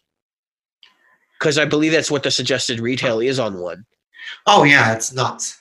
Yeah, I mean that's insane, and it happens because these mom and pops do that kind of stuff. Now, granted, you're not going to find in most of your mom and pops anymore either a Fender or a Gibson dealership. No. They have reserved those for places that are big and have a lot of capital. And because that, they price themselves out of the market. But what you will find in things like Godin, Yamaha, Ibanez, Schecter. Even Schecter's got a high buy-in now. Yeah. And then a lot of these comes out of conversation we've had with Good Time Music and their owner and staff. Listen, if you find a good mom and pop, they'll talk about this stuff to you because it doesn't matter to them. Like they're not vested in making money off of the fact that they're going to upcharge you. They're vested in making money by having the products people want and need and that are worth buying. And that's a big part of this. How many times you go to do a mom and pop and you found guitars covered in dust because nobody wants what they've ordered? Yeah. And the thing is that some of these buy-ins that the companies come up with, they arbitrarily give them like, you're going to buy 8 of these, 10 of these, 4 of these. And then they're sitting on them going, I can't sell these things. And they don't. Typically, those happen to be the companies with really cheap buy-ins too. So if you're just starting out, you're going to end up with garbage brands like Dean, right? Which I'm sorry if we've got Dean lovers in the Facebook group, but the guitars that Dean has put out for the last 15 years, they've been horrible. More than 15. Yeah, I mean, well, when Dean Zielinski was there, they weren't that great, frankly. Yeah. And of course, now he's got his own company, and that's another whole like can of worms. But yeah, Zielinski he calls it, right? Whatever he's calling it now, I don't know. I don't know. Guitars by Dean Zielinski or something. Whatever. I have seen several of those stores. They're terrible. And to my point though, when you carry these cheap brands like this and you have these buy-ins, that's how you get guitars that sit on your wall and rust. Now, who are you competing with as a mom and pop? Now, everybody says, oh, you're competing with Guitar Center. No, you're not. You're not. You're competing with the internet. And that means if I don't want what you have, I will go get online and get what I want. And I'll get it shipped for free, and I'll get it without paying sales tax. Yep. And so, now you have to pay sales tax even in the federal laws that you have to pay it even across state lines now. So, but I'm just saying, you have to pay it twice. So what I'm saying is that you get what you get is the same thing, and then that's the other side of the dangerous coin. But I want to say this. So let's say you go down to your mom and pop. You go to buy a Yamaha Pacifica on my recommendation. Right? You go, you know what? Jim said I'll get this Yamaha Pacifica, right? So you go down to the mom and pop. You play 3 of them, and you like one, and you buy it. What is mom and pop offering you? But they've only got a blue one, or a white one, an orange one, and a yellow one. But you want the blue one. Yeah, and typically they'll order it for you. A good mom and pop will order it for you. That's right. I have seen them where they're like, "No, you got to take the ones that are on the shelf." Right. That's all we have. They're trying to clear their inventory. Yeah, because they've been sitting on it for 6 years, And so, I have seen guitars that have like faded because they've been standing in the store window that long. And you're going, well, how are you even in business? You're not moving any inventory at all. Yeah. And so if you take that, the person can then reach into their pocket, pull out their phone, and buy the guitar standing in front of them. People have done stupid things like that before. It's very insulting. Don't do that. No, I don't think it's a nice thing to do. I'm just saying that the capability is there. And so we have to be smart. We have, as a retailer, the retailers have to be smart. They have to give you something the Guitar Center's not giving you. Right. They have to. Now, in the day, I've said this before, in the day when I bought a mom and pop, there's a local mom and pop here. I'll say mom and pop. It's single store, no chain. Like no chain affiliation or anything like that. Yeah, there's 2 guys that are in cahoots with each other, probably similar to your Good Time Music thing. A couple guys with a little bit of money and some connections. Anyway, you know what these guys give you? Lifetime setups. Yeah, and that's a great that right there is a great buy-in. That's $45 a pop. Honestly, a free setup is worth it because I've had Guitar Center tell me, no, we don't do that. Yeah, lifetime setups. You bring your guitar in twice a year to have it set up. I don't see a downside to that.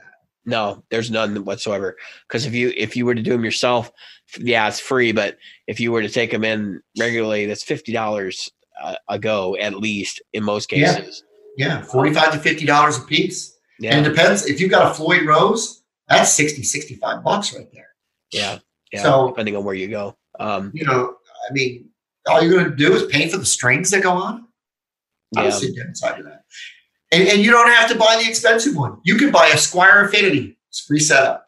You buy the $5,000 DC they just got in, because they just got buy-in back with Gibson. Gibson's changed its buy-in, by the way.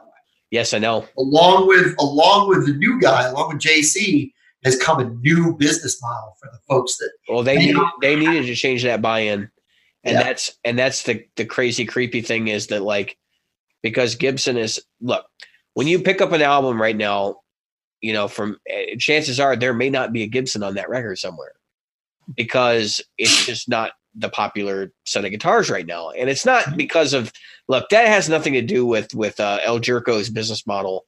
Right. I can't even say his name, so I'm not going to bother. The previous CEO, Henry Jeselnik or whatever his name was. Juskowitz or whatever. Juskowitz, yeah. He didn't cause that. Okay. That was caused just by changes in the industry and maybe some pricing stuff and things like that. I mean, yeah, there are still artists out there using it. Joe Bonamassa obviously still uses Gibsons. And, you know, of course, there's who's the other guy? I'm having a moment.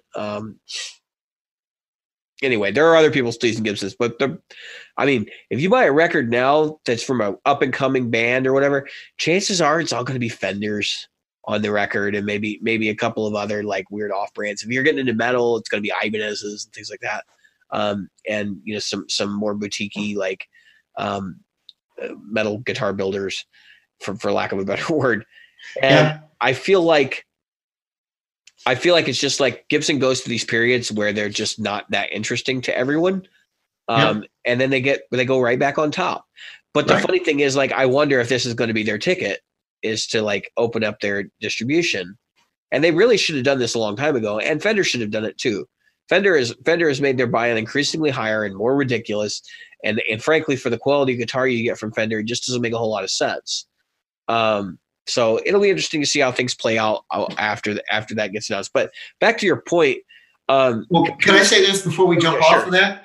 So with 2019 comes a much simpler line with Gibson, right? You've got less models. So you've got an easier way to keep at least one of them in the store, right? Where Fender has, I mean, and you can see our plan Fenders, but Fenders has a bazillion models now. They have a real problem. More SKUs than they can shake a stick at for that. Yeah, and not only that, like, it's great because they have a lot of choices, but then it's great because they have a lot of choices, and that makes it harder for the consumer to. Makes it harder on the consumer. You know, and that's the thing. Gibson said, "All right, screw it. We're gonna have a Les Paul standard. You can have a 50s or a 60s neck. That's it for the Les Paul standard. Yep. There's not an HP and there's not ultramodern. There doesn't need to be though, and there never did, and that's the problem. Yep. They got rid of the traditional line, which is really just now standards. The standard is the traditional. That's what they did. Yeah. Which is what it should have been in the first place. They fixed all the problems. We talked about this in the show already. Yep. But to your original point, which is that, you know, the mom and pops aren't competing with. Well, actually, maybe this is my point. Mom and pops aren't competing with the retail stores like Guitar Center. They're competing with the internet. And to a large part, they're all competing with the internet. And so the center who sells guitars has a lot of merchandise, a lot more merchandise than other stores. And that's part of the reason why they've always been kind of like the place to go for a lot of people. And they have decent prices, and, you know, they do carry used and stuff like that. But I mean, there will be a day, probably not too far in the future, where somebody like Sweetwater is neck and neck with Guitar Center, and they don't have retail outlets. Right. And they're going to be fighting Guitar Center. And so in that way, Guitar Center will also be the mom and pop. Now, and guess who's right? And guess who's going to if Sweetwater, quote unquote, wins that online battle? I don't think they will, but go ahead. What will happen is, guess who will be the monster? Amazon. Yeah. And that's why I was going with, like, I don't think if it came down to online retailers, I honestly think Sweetwater would probably be bested by Amazon by the time that ever happens. But I'm not saying, like, I like Sweetwater. And I know the guys at Good Time kind of poo-poo me for it, but like you get good service there. Like when you talk to people on the phone, those people aren't there to sell you things. They're there to give you warm and fuzzies, and hopefully you will buy something. But they like, I get the genuine feeling when I'm talking with my rep, who is Brant Miller, by the way, that like we're talking shop. It's not really like, hey, you want to, you should buy this. I got this. It's marked down. I think you're really interested. You should buy this. It's very much like a, hey, did you hear? Like they got this new attenuator, and I know you're looking at attenuators right now. Maybe you want to look at this one because I know you're already in the market. Yeah. Like if you're interested, like this is what it does, and it's not, it is more expensive. And the other thing will do all the things you want, but maybe there's this other feature you didn't know about. And it's very much that kind of a conversation. It's not a high pressure sales approach. I know some people get weirded out. We are in the internet age. Like talking on the phone is going the way of the dinosaur. And when you get a phone call from your Sweetwater rep, who's basically a sales guy, it's kind of a creepy feeling. Like the first time I got a call from my Sweetwater rep, long before Brant Miller was actually my Sweetwater rep, I was like, why are they calling me? I just placed an order. Just send me my crap. Like the reason I shop online is so I don't have to talk to people. But there are times where you're like, yeah, okay. And I will say this much. Part of the reason why they do GearFest is because they want you to meet your Sweetwater rep. That is the primary reason they want GearFest to happen, because it's part of their sales model, which is if you go to GearFest, and you will see, Jim, there's going to be a lot of people at GearFest. Yep. You're going to meet your Sweetwater rep. You're going to get a tour from your Sweetwater rep. He's going to make you have good vibes. And then there's a really good chance you're going to buy something from them when you talk to them. And you're going to realize they're a person. And that's a big part of it, is you realize that this person on the other end of the phone is not a sales machine. He's a musician just like you. Right. Yeah, my Sweetwater rep is Aaron Huff. And Aaron, I call him. It's funny. Dude. I call Brant too. It's funny because I call him to ask him questions. Hey, I bought this thing. Can you help me? Or can it do this? Can we get it to do that? I mean, how many negative interactions have you had with them? None. Zero. And you've had to do returns and stuff. Yep. Which is more than I've had. I mean, I probably have bought more stuff from them, but at the same time, like I feel like they do a good job of maintaining a positive interaction. Whereas, I've had negative interaction with people at Guitar Center. And sometimes this is why I think Guitar Center has a bad rap. And this is why I'm coming back around on this. So when you go to your mom and pop, if it's a good mom and pop, now we've already covered the bad ones. What's wrong with them, right? They're in it for their money. The good ones, they are in it for their money, but they also understand that they have to be positive to their customers. In other words, they have to have a positive interaction. So if something goes south, they try to take care of it. Don't spit in the face of somebody who's trying to take care of the situation. Try to put yourself in their shoes. It's really important, because I've seen situations go through Good Time in other places where somebody's had a bad issue, and they're like, I need this fixed, and I need it fixed now. And then the shop is trying to take care of you, but you're just pissed because you're not getting it exactly the way you want it. And it's like, look, you got to work with them too. And it's going to be the same way at Guitar Center. If you have to do a return at Guitar Center and you're not doing a retail return, it's going to be just as nightmarish as if you're doing it with Sweetwater. I mean, you're going to have to put it in a box, and you're going to have to ship it back. And you're going to have to deal with all the repercussions and whether or not you got an RMA and all these different things. Like, don't get frustrated when you have to deal with a mom and pop and they have to make something happen. Because, like, let's say, for example, you have to return an amp, you want another one, they don't have one in stock, so you're going to have to wait on it. You're like, well, okay, you just fix the one I got. And they're like, well, we can, but it's going to take just as much time as to order the other one. Like, those are the kinds of things that happen. It happens. That's part of the retail buying experience. You're not buying from online. It's a whole different thing. Right. It can be painless if you let it be painless. If you want to be a jerk about it, don't go online and tell people, hey, this store was a jerk to me, because you were the jerk. You were the one that didn't realize they were trying to make the situation work, right? And try to help you. So there's I get it. Negative customer. customer service aspects to both sides, right? And Yes. and I don't mean to cut you off. I just want to finish my thought. So Guitar Center, the problem there is not necessarily that the people don't want to help you. A lot of times they're not educated. Like they don't have the expertise and wherewithal to understand all the ins and outs of things like, hey, there's a bad ground in this wall, which you know from a previous episode, I had that happen where they wouldn't take a piece of gear from me on a return or a trade in because they had a bad ground in the wall and it was causing it to buzz like really badly. Yep. So take it away, Jim. I was about to go with that. So just because you got to remember, so your local mom and pop hire is maybe literally mom and pop or a couple brothers or a couple buddies, right? Yeah. And 8 employees or 10 employees. If that. And that's if they've got guitar and sound. Yeah. Like the mom and pop. Yeah. And then let's say you got in that you've got maybe 3 that work guitars, right? Yeah. So they know their stuff, and they have a much more honed in inventory, right? So they understand their product lines a lot better. That's right. So with the exception of the stuff that they brought in used, possibly they know every single thing they've got in that store. And they know it pretty well, right? If they have a good service trade, they probably even know the used stuff pretty well too. Yeah, and if they've got good reps from Fender or whoever, they've got a good handle on what they carry. Now you go to Guitar Center. I've got maybe 18 people that work guitars per week, right? Per store, per area, per whatever. Okay, so you got maybe a Guitar Center might have, I don't know, 10,000 employees. Yeah. Overall.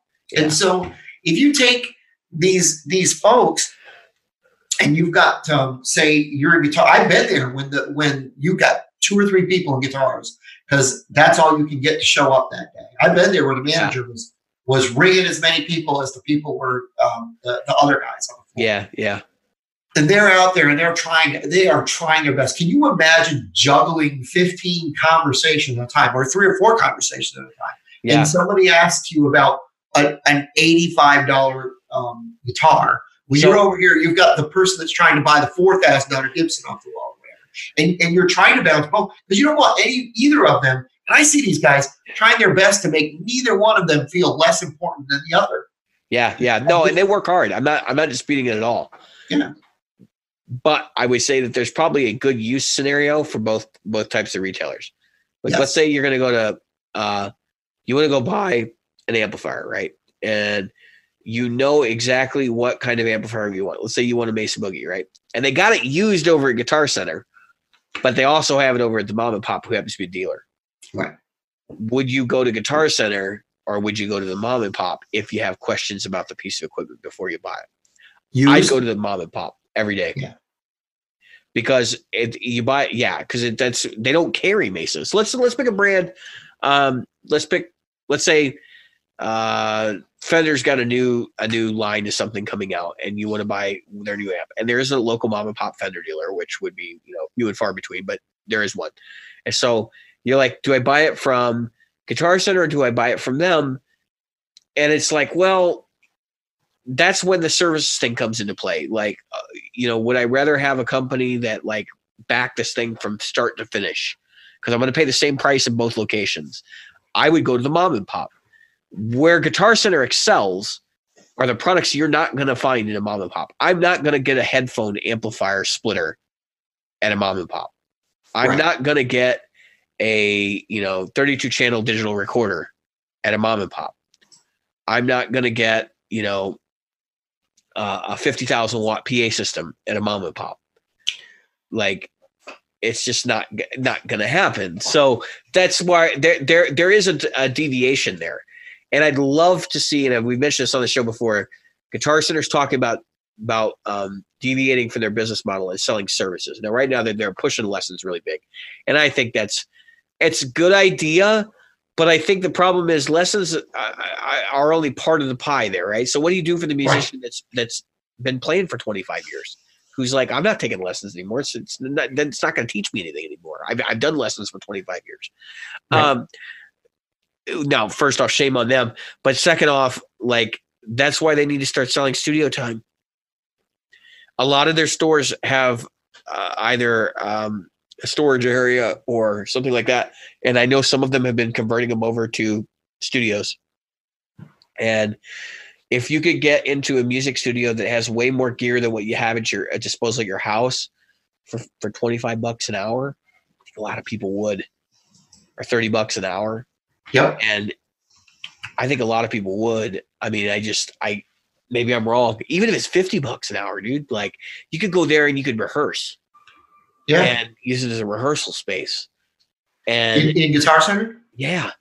Yeah, they allow you to do that here. And they keep their investment capital, which is the real estate, because they own the buildings. That's a big thing that people don't understand in a lot of these like retail type scenarios. Now Guitar Center may be an exception to this, but I know like McDonald's, for example, one of their big things when they started to expand and did all that rapid expansion in the late 80s was that they bought the property that they were leasing back to their franchisees. And so they became real estate investors.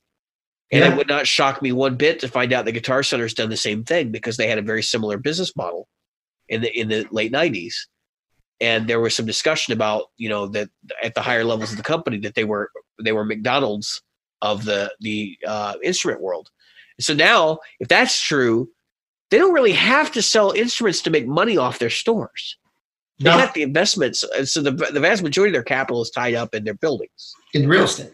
Yeah. So they've owned real estate to work. This store's been here for probably 25 years. Uh-huh. So they definitely own it. There's no question about the fact they own the building. Well, the reason why I say they might be leasing in some places is because it's like, they have a lot of city presence. We have like 3 in the city limits in Chicago itself. And then we have probably 5 or 6 out here in the burbs.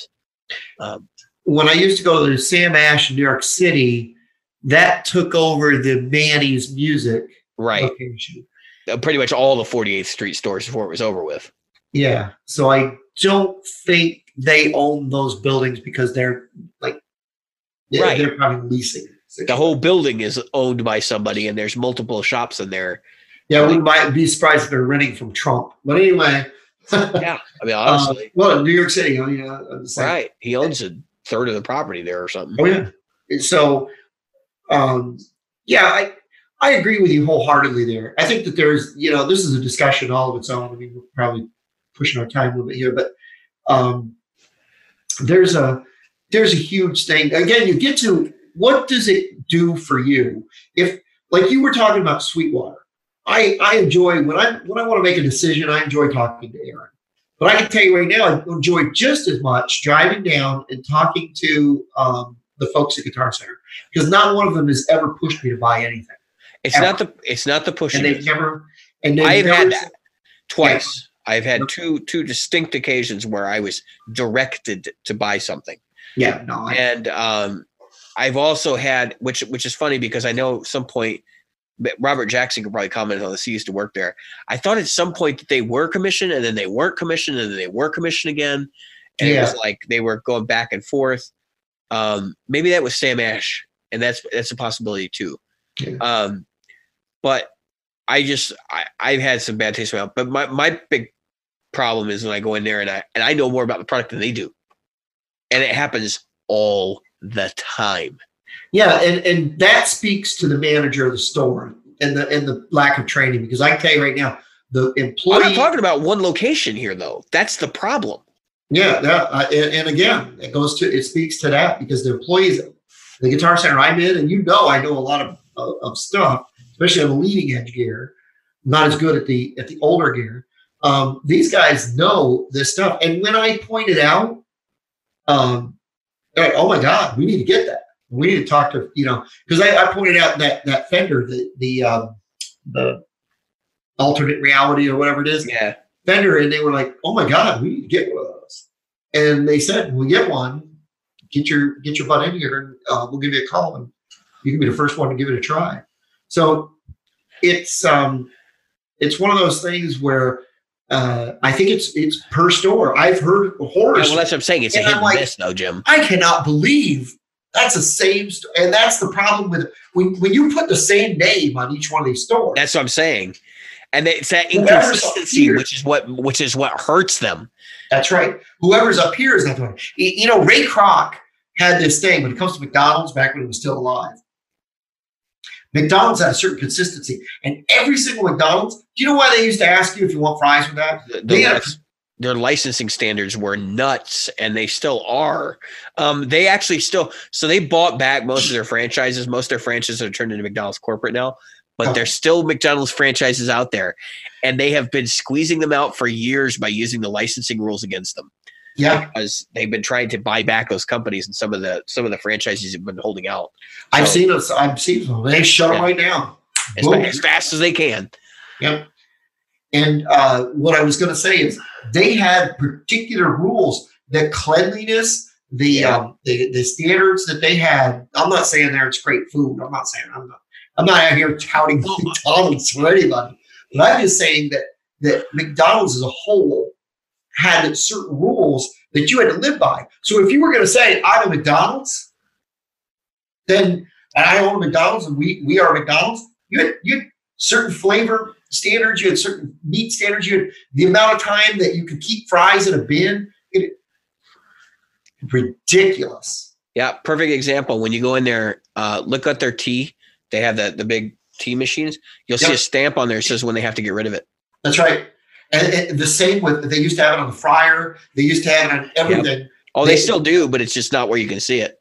Yeah, you'd have to get rid of that stuff. And if food, like if they pre-made certain burgers that sell fast, if certain ones were in there too long, they had little I don't know if they still use them. They had little tab things that they sat behind the oldest burger. And then if that would throw them in the garbage. I think they've streamlined all that now, and it may even just be software telling them that. But it's a cool way of looking at things, and I think that's where Guitar Center needs to learn. Hey, you know what? We've got standards. Some of these stores are living to them, and some of them aren't. I think because the music industry is such a tight-knit thing, and everybody, I'm sure, who listens to the show can agree with this. How many like buddy relationships do you hear about people having with the people they buy their stuff from, either through Guitar Center or whatever? Like they have a rep or somebody that they use that they have like a good relationship with and helps them get their special price and all these different things. And I think that in Guitar Center, that also translates into favoritism at the district manager level, whereas like, oh, I know this guy and like whatever, and I just don't think their corporate is that hard line. And they're not going to can somebody and replace staff members fast enough to keep things flowing properly. And I think the other thing is their living wage that they have set over there is like really low. And so they work with what they got. And that kind of sucks. Because they could make more money if they put more money into human resources. Yeah, that's exactly what I was going to say. People don't understand.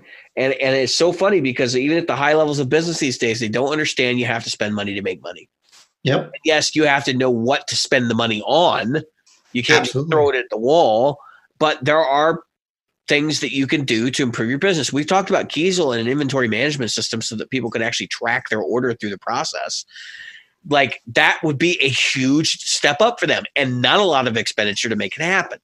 But they're not going to do it because this is not the way that Grandpa Kiesel used to do it. Well, let me tell you something, kid. Grandpa Kiesel is gone. He's been gone for a long time, and your company cannot stay operating like it was in the 1960s. That's wrong. No one does that anymore. And man up and realize you're going to have to be the one that starts implementing these things. Yeah, you'll die on the vine if you don't. Right. And they're popular now, but look at Gibson. They were popular once too. Now they're struggling. Gibson is struggling. And, every company struggles. Fender went through its struggling times. No, they all do. That's what I'm saying. Like you can't rest on your laurels and expect that you're going to be there in 20 years. Yeah, you don't hear, there are certain instrument types or brands you don't hear people touting a lot anymore. Ibanez used to be the metal guitar that people touted. Ibanez is not even that's not even on the radar for most players nowadays. I mean, it's honestly, and it just has to do with the hipster music And I mean that in the like broadest sense of the term. Like, I'm not trying to poo-poo hipsters, but No. the music trends today are for like these vintage guitars. And I know obviously like Nick Bongers, other people, like vintage guitars are a thing. Like, I get it. But you're not going to see people playing Alabama Shakes on an Ibanez RG. It's just not good. Is that the name of the band? Alabama Shakes. Yeah. You're right. Yep. Yeah, I know. That's I know that the Harlem bluesy Shake. rock. I know about the Harlem Shake. I was just Yeah, trying to yeah. make sure that it was, because I like the Alabama Shake. So Yeah, that bluesy rock band. yeah, but you're not going to hear somebody playing that on an Ibanez. Nope. Not even a Tallman. I mean, so that's what I wanted to point out, was like that there's a clear distinction in the styles of music changing. Yep. And what's popular right now is not the music that's going to be played on Ibanez's and stuff. But Ibanez is making an effort to branch out. So like they're very much focusing on their artist division, which is a big deal for them. And they're smart enough to realize that we have to offer some things like the AZ for people who are looking for a non-artist model, professional grade instrument that is capable of doing a lot of things. That's right. But they're not delivering, like they're not going to have 24 RGs next year that are like brand new to the line, and everybody's like, oh my God, I've never seen these RGs before. It's just not going to happen, because they're smart enough to realize if we do that, we're going to sink our business model. But you also have to understand, America isn't the only market for everything. And for a company like Ibanez, they're selling hard in Europe right now. Like, they understand that they go where metal goes. And so. And metal is really strong in Europe and in Asia. Yeah. Yeah. Well, they're always going to be big in Japan. Yeah. But that's Ibanez, right? Like the other companies like Schecter, Charvel. Charvel is doing their best by offering colors and finishes that really suit people who are into this, like this more contemporary music, which I feel funny saying contemporary because it's really doesn't sound contemporary at all. But that's what they're doing. They realize they have to have outreach into that community. And so they're using at least the finishes. Yes, the guitars themselves are dual humbucker and Floyd Rose and all this stuff, but there is still like a market for that to an extent if you do it in the right way. Jackson, I mean, kind of the same deal, but Jackson is still like heavily invested in the metal market. And I think Fender's okay with that, being like, okay, so this will be our metal line over here. This is the one that is specifically for metal. And then I guess in that regard, Charvel then becomes Grandpa's Guitars. And, the Fender line is what people are playing right now, which also is Grandpa's Guitars. Yeah. Well, the funny thing about the Charvel is you're seeing more and more of them, but there are people my age buying. Yeah. Yeah. It's not. Well, no, I mean, like dude, there's a couple of Charvels I wouldn't mind having. I've owned a Charvel. But I just like, I'm on another thing right now. Like I'm on another whole trajectory. So I don't know. That's a tough one. I mean, right now you've got so many brands out there. I don't. Has there always been this many brands of guitar? And maybe there was, but there was, but I don't think they had the market share that they appear to now. I think marketing has become a big part of the industry to the point where you can't really tell how many guitars Ibanez is selling versus Gibson or Fender. It would not shock me if somebody came out tomorrow and said that Ibanez is like declaring bankruptcy, because I don't know what that bottom line looks like. None of it's publicly reported. No. Unless it's Fender. I mean, Fender and Gibson are publicly traded, but the other brands, they're largely privately owned. Privately owned, yeah. I'm sure Ibanez comes at, like you said, overseas, probably good sales. But you're seeing more and more overseas manufacturers that are taking what was at one time, the ones that we, as United States, let's say, we're adopting for certain types of music, and then saying, no, you know what? No, I'm seeing more Kiesels. I was just going to say something though, with regards to what Ibanez is at right now. So we've seen the pedal boom, right? Yep. With the boutique pedals and all that. Now we're in the boutique guitar boom, where if you look at metal bands, you'll see a lot of bands that are playing like really obscure brands of guitars. Yeah. Comparisons one, and there's a bunch of others too. And some of them are just private labels for other people. Like Ola Englund has his own brand called Solar Guitars. Yep. And that's a very interesting distinction, because they're going through that same thing on the metal guitar side of things that the pedal industry has gone through. And so if I were Ibanez right now, I would be panicking, because they're having to keep up with this. And you saw the Iron Label series, right? My understanding, those didn't sell that well. So based on, just seeing them in stores, talking to people and stuff, my understanding is they're not flying off the shelves. So now they're sitting there going, what do we do now? Because they can't be – it's like the punk rock music thing that happened in the 70s, where they were all running around underneath everybody's foot, the giants, and tripping them.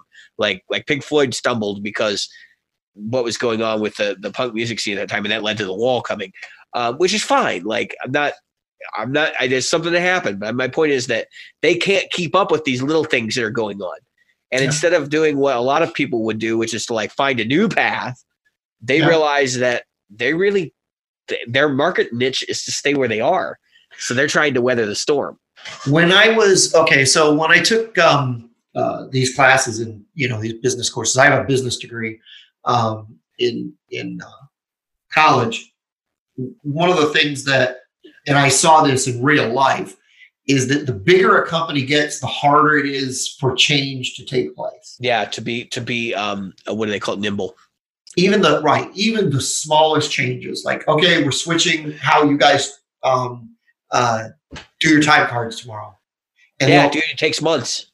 They'll go through months, and they'll train everybody. And then the day will come, and everybody will act like they didn't even know it was. Oh my God, I can't believe we got this new time system. It's the first time system I've ever seen in my entire life. Yep. And if you work in small business, you know that changes are like overnight.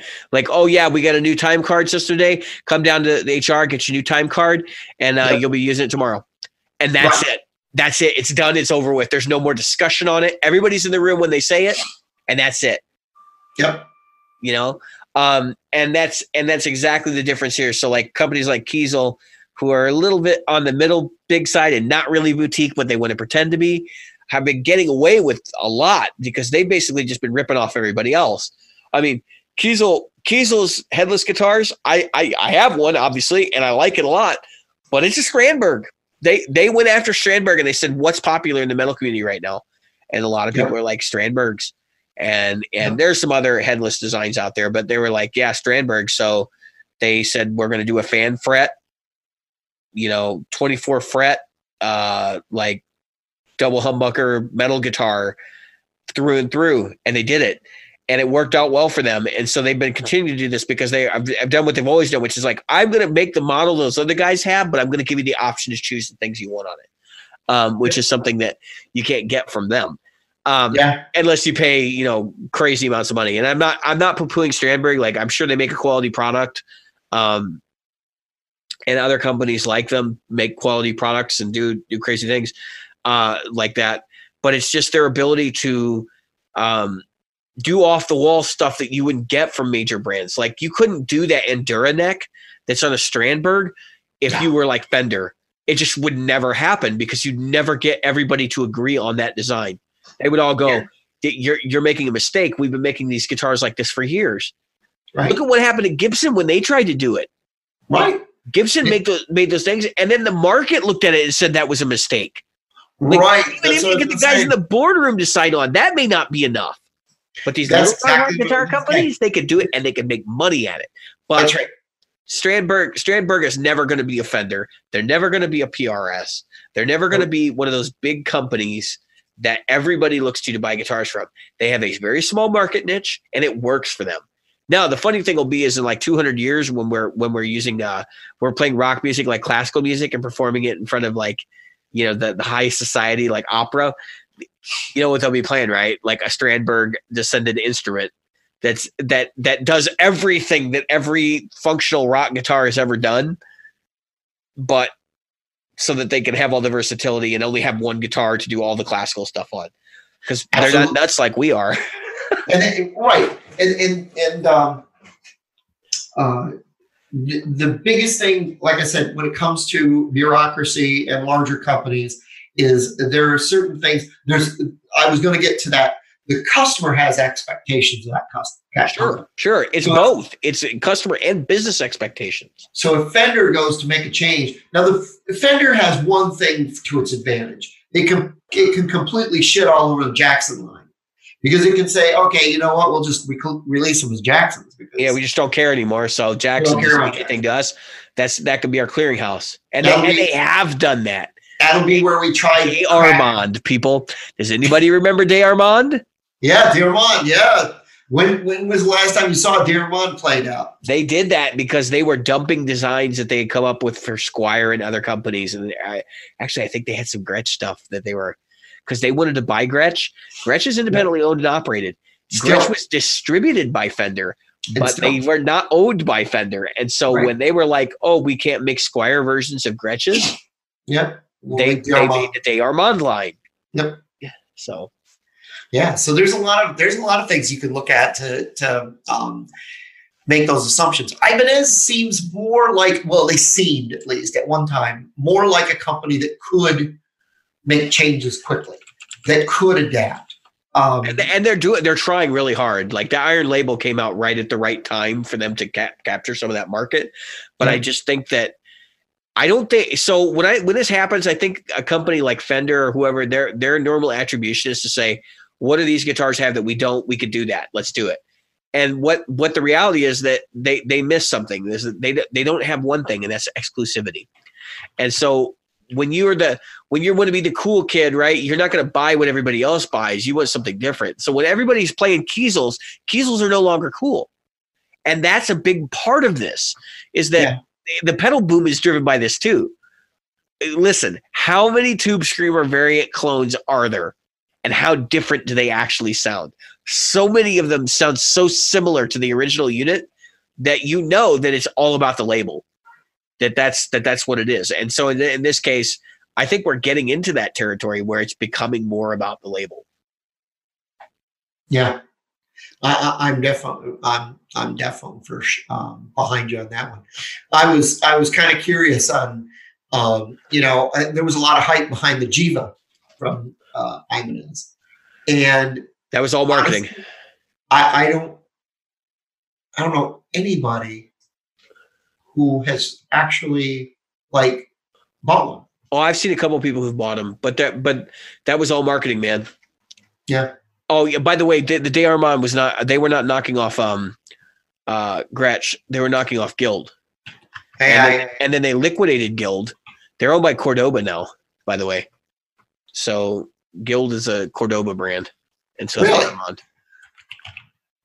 I didn't know that. I didn't know they got. Yeah, they're actually still around. They're not cheap anymore. DeArmond? No, some of them are over $1,000. Wow. Yeah, they've really changed them.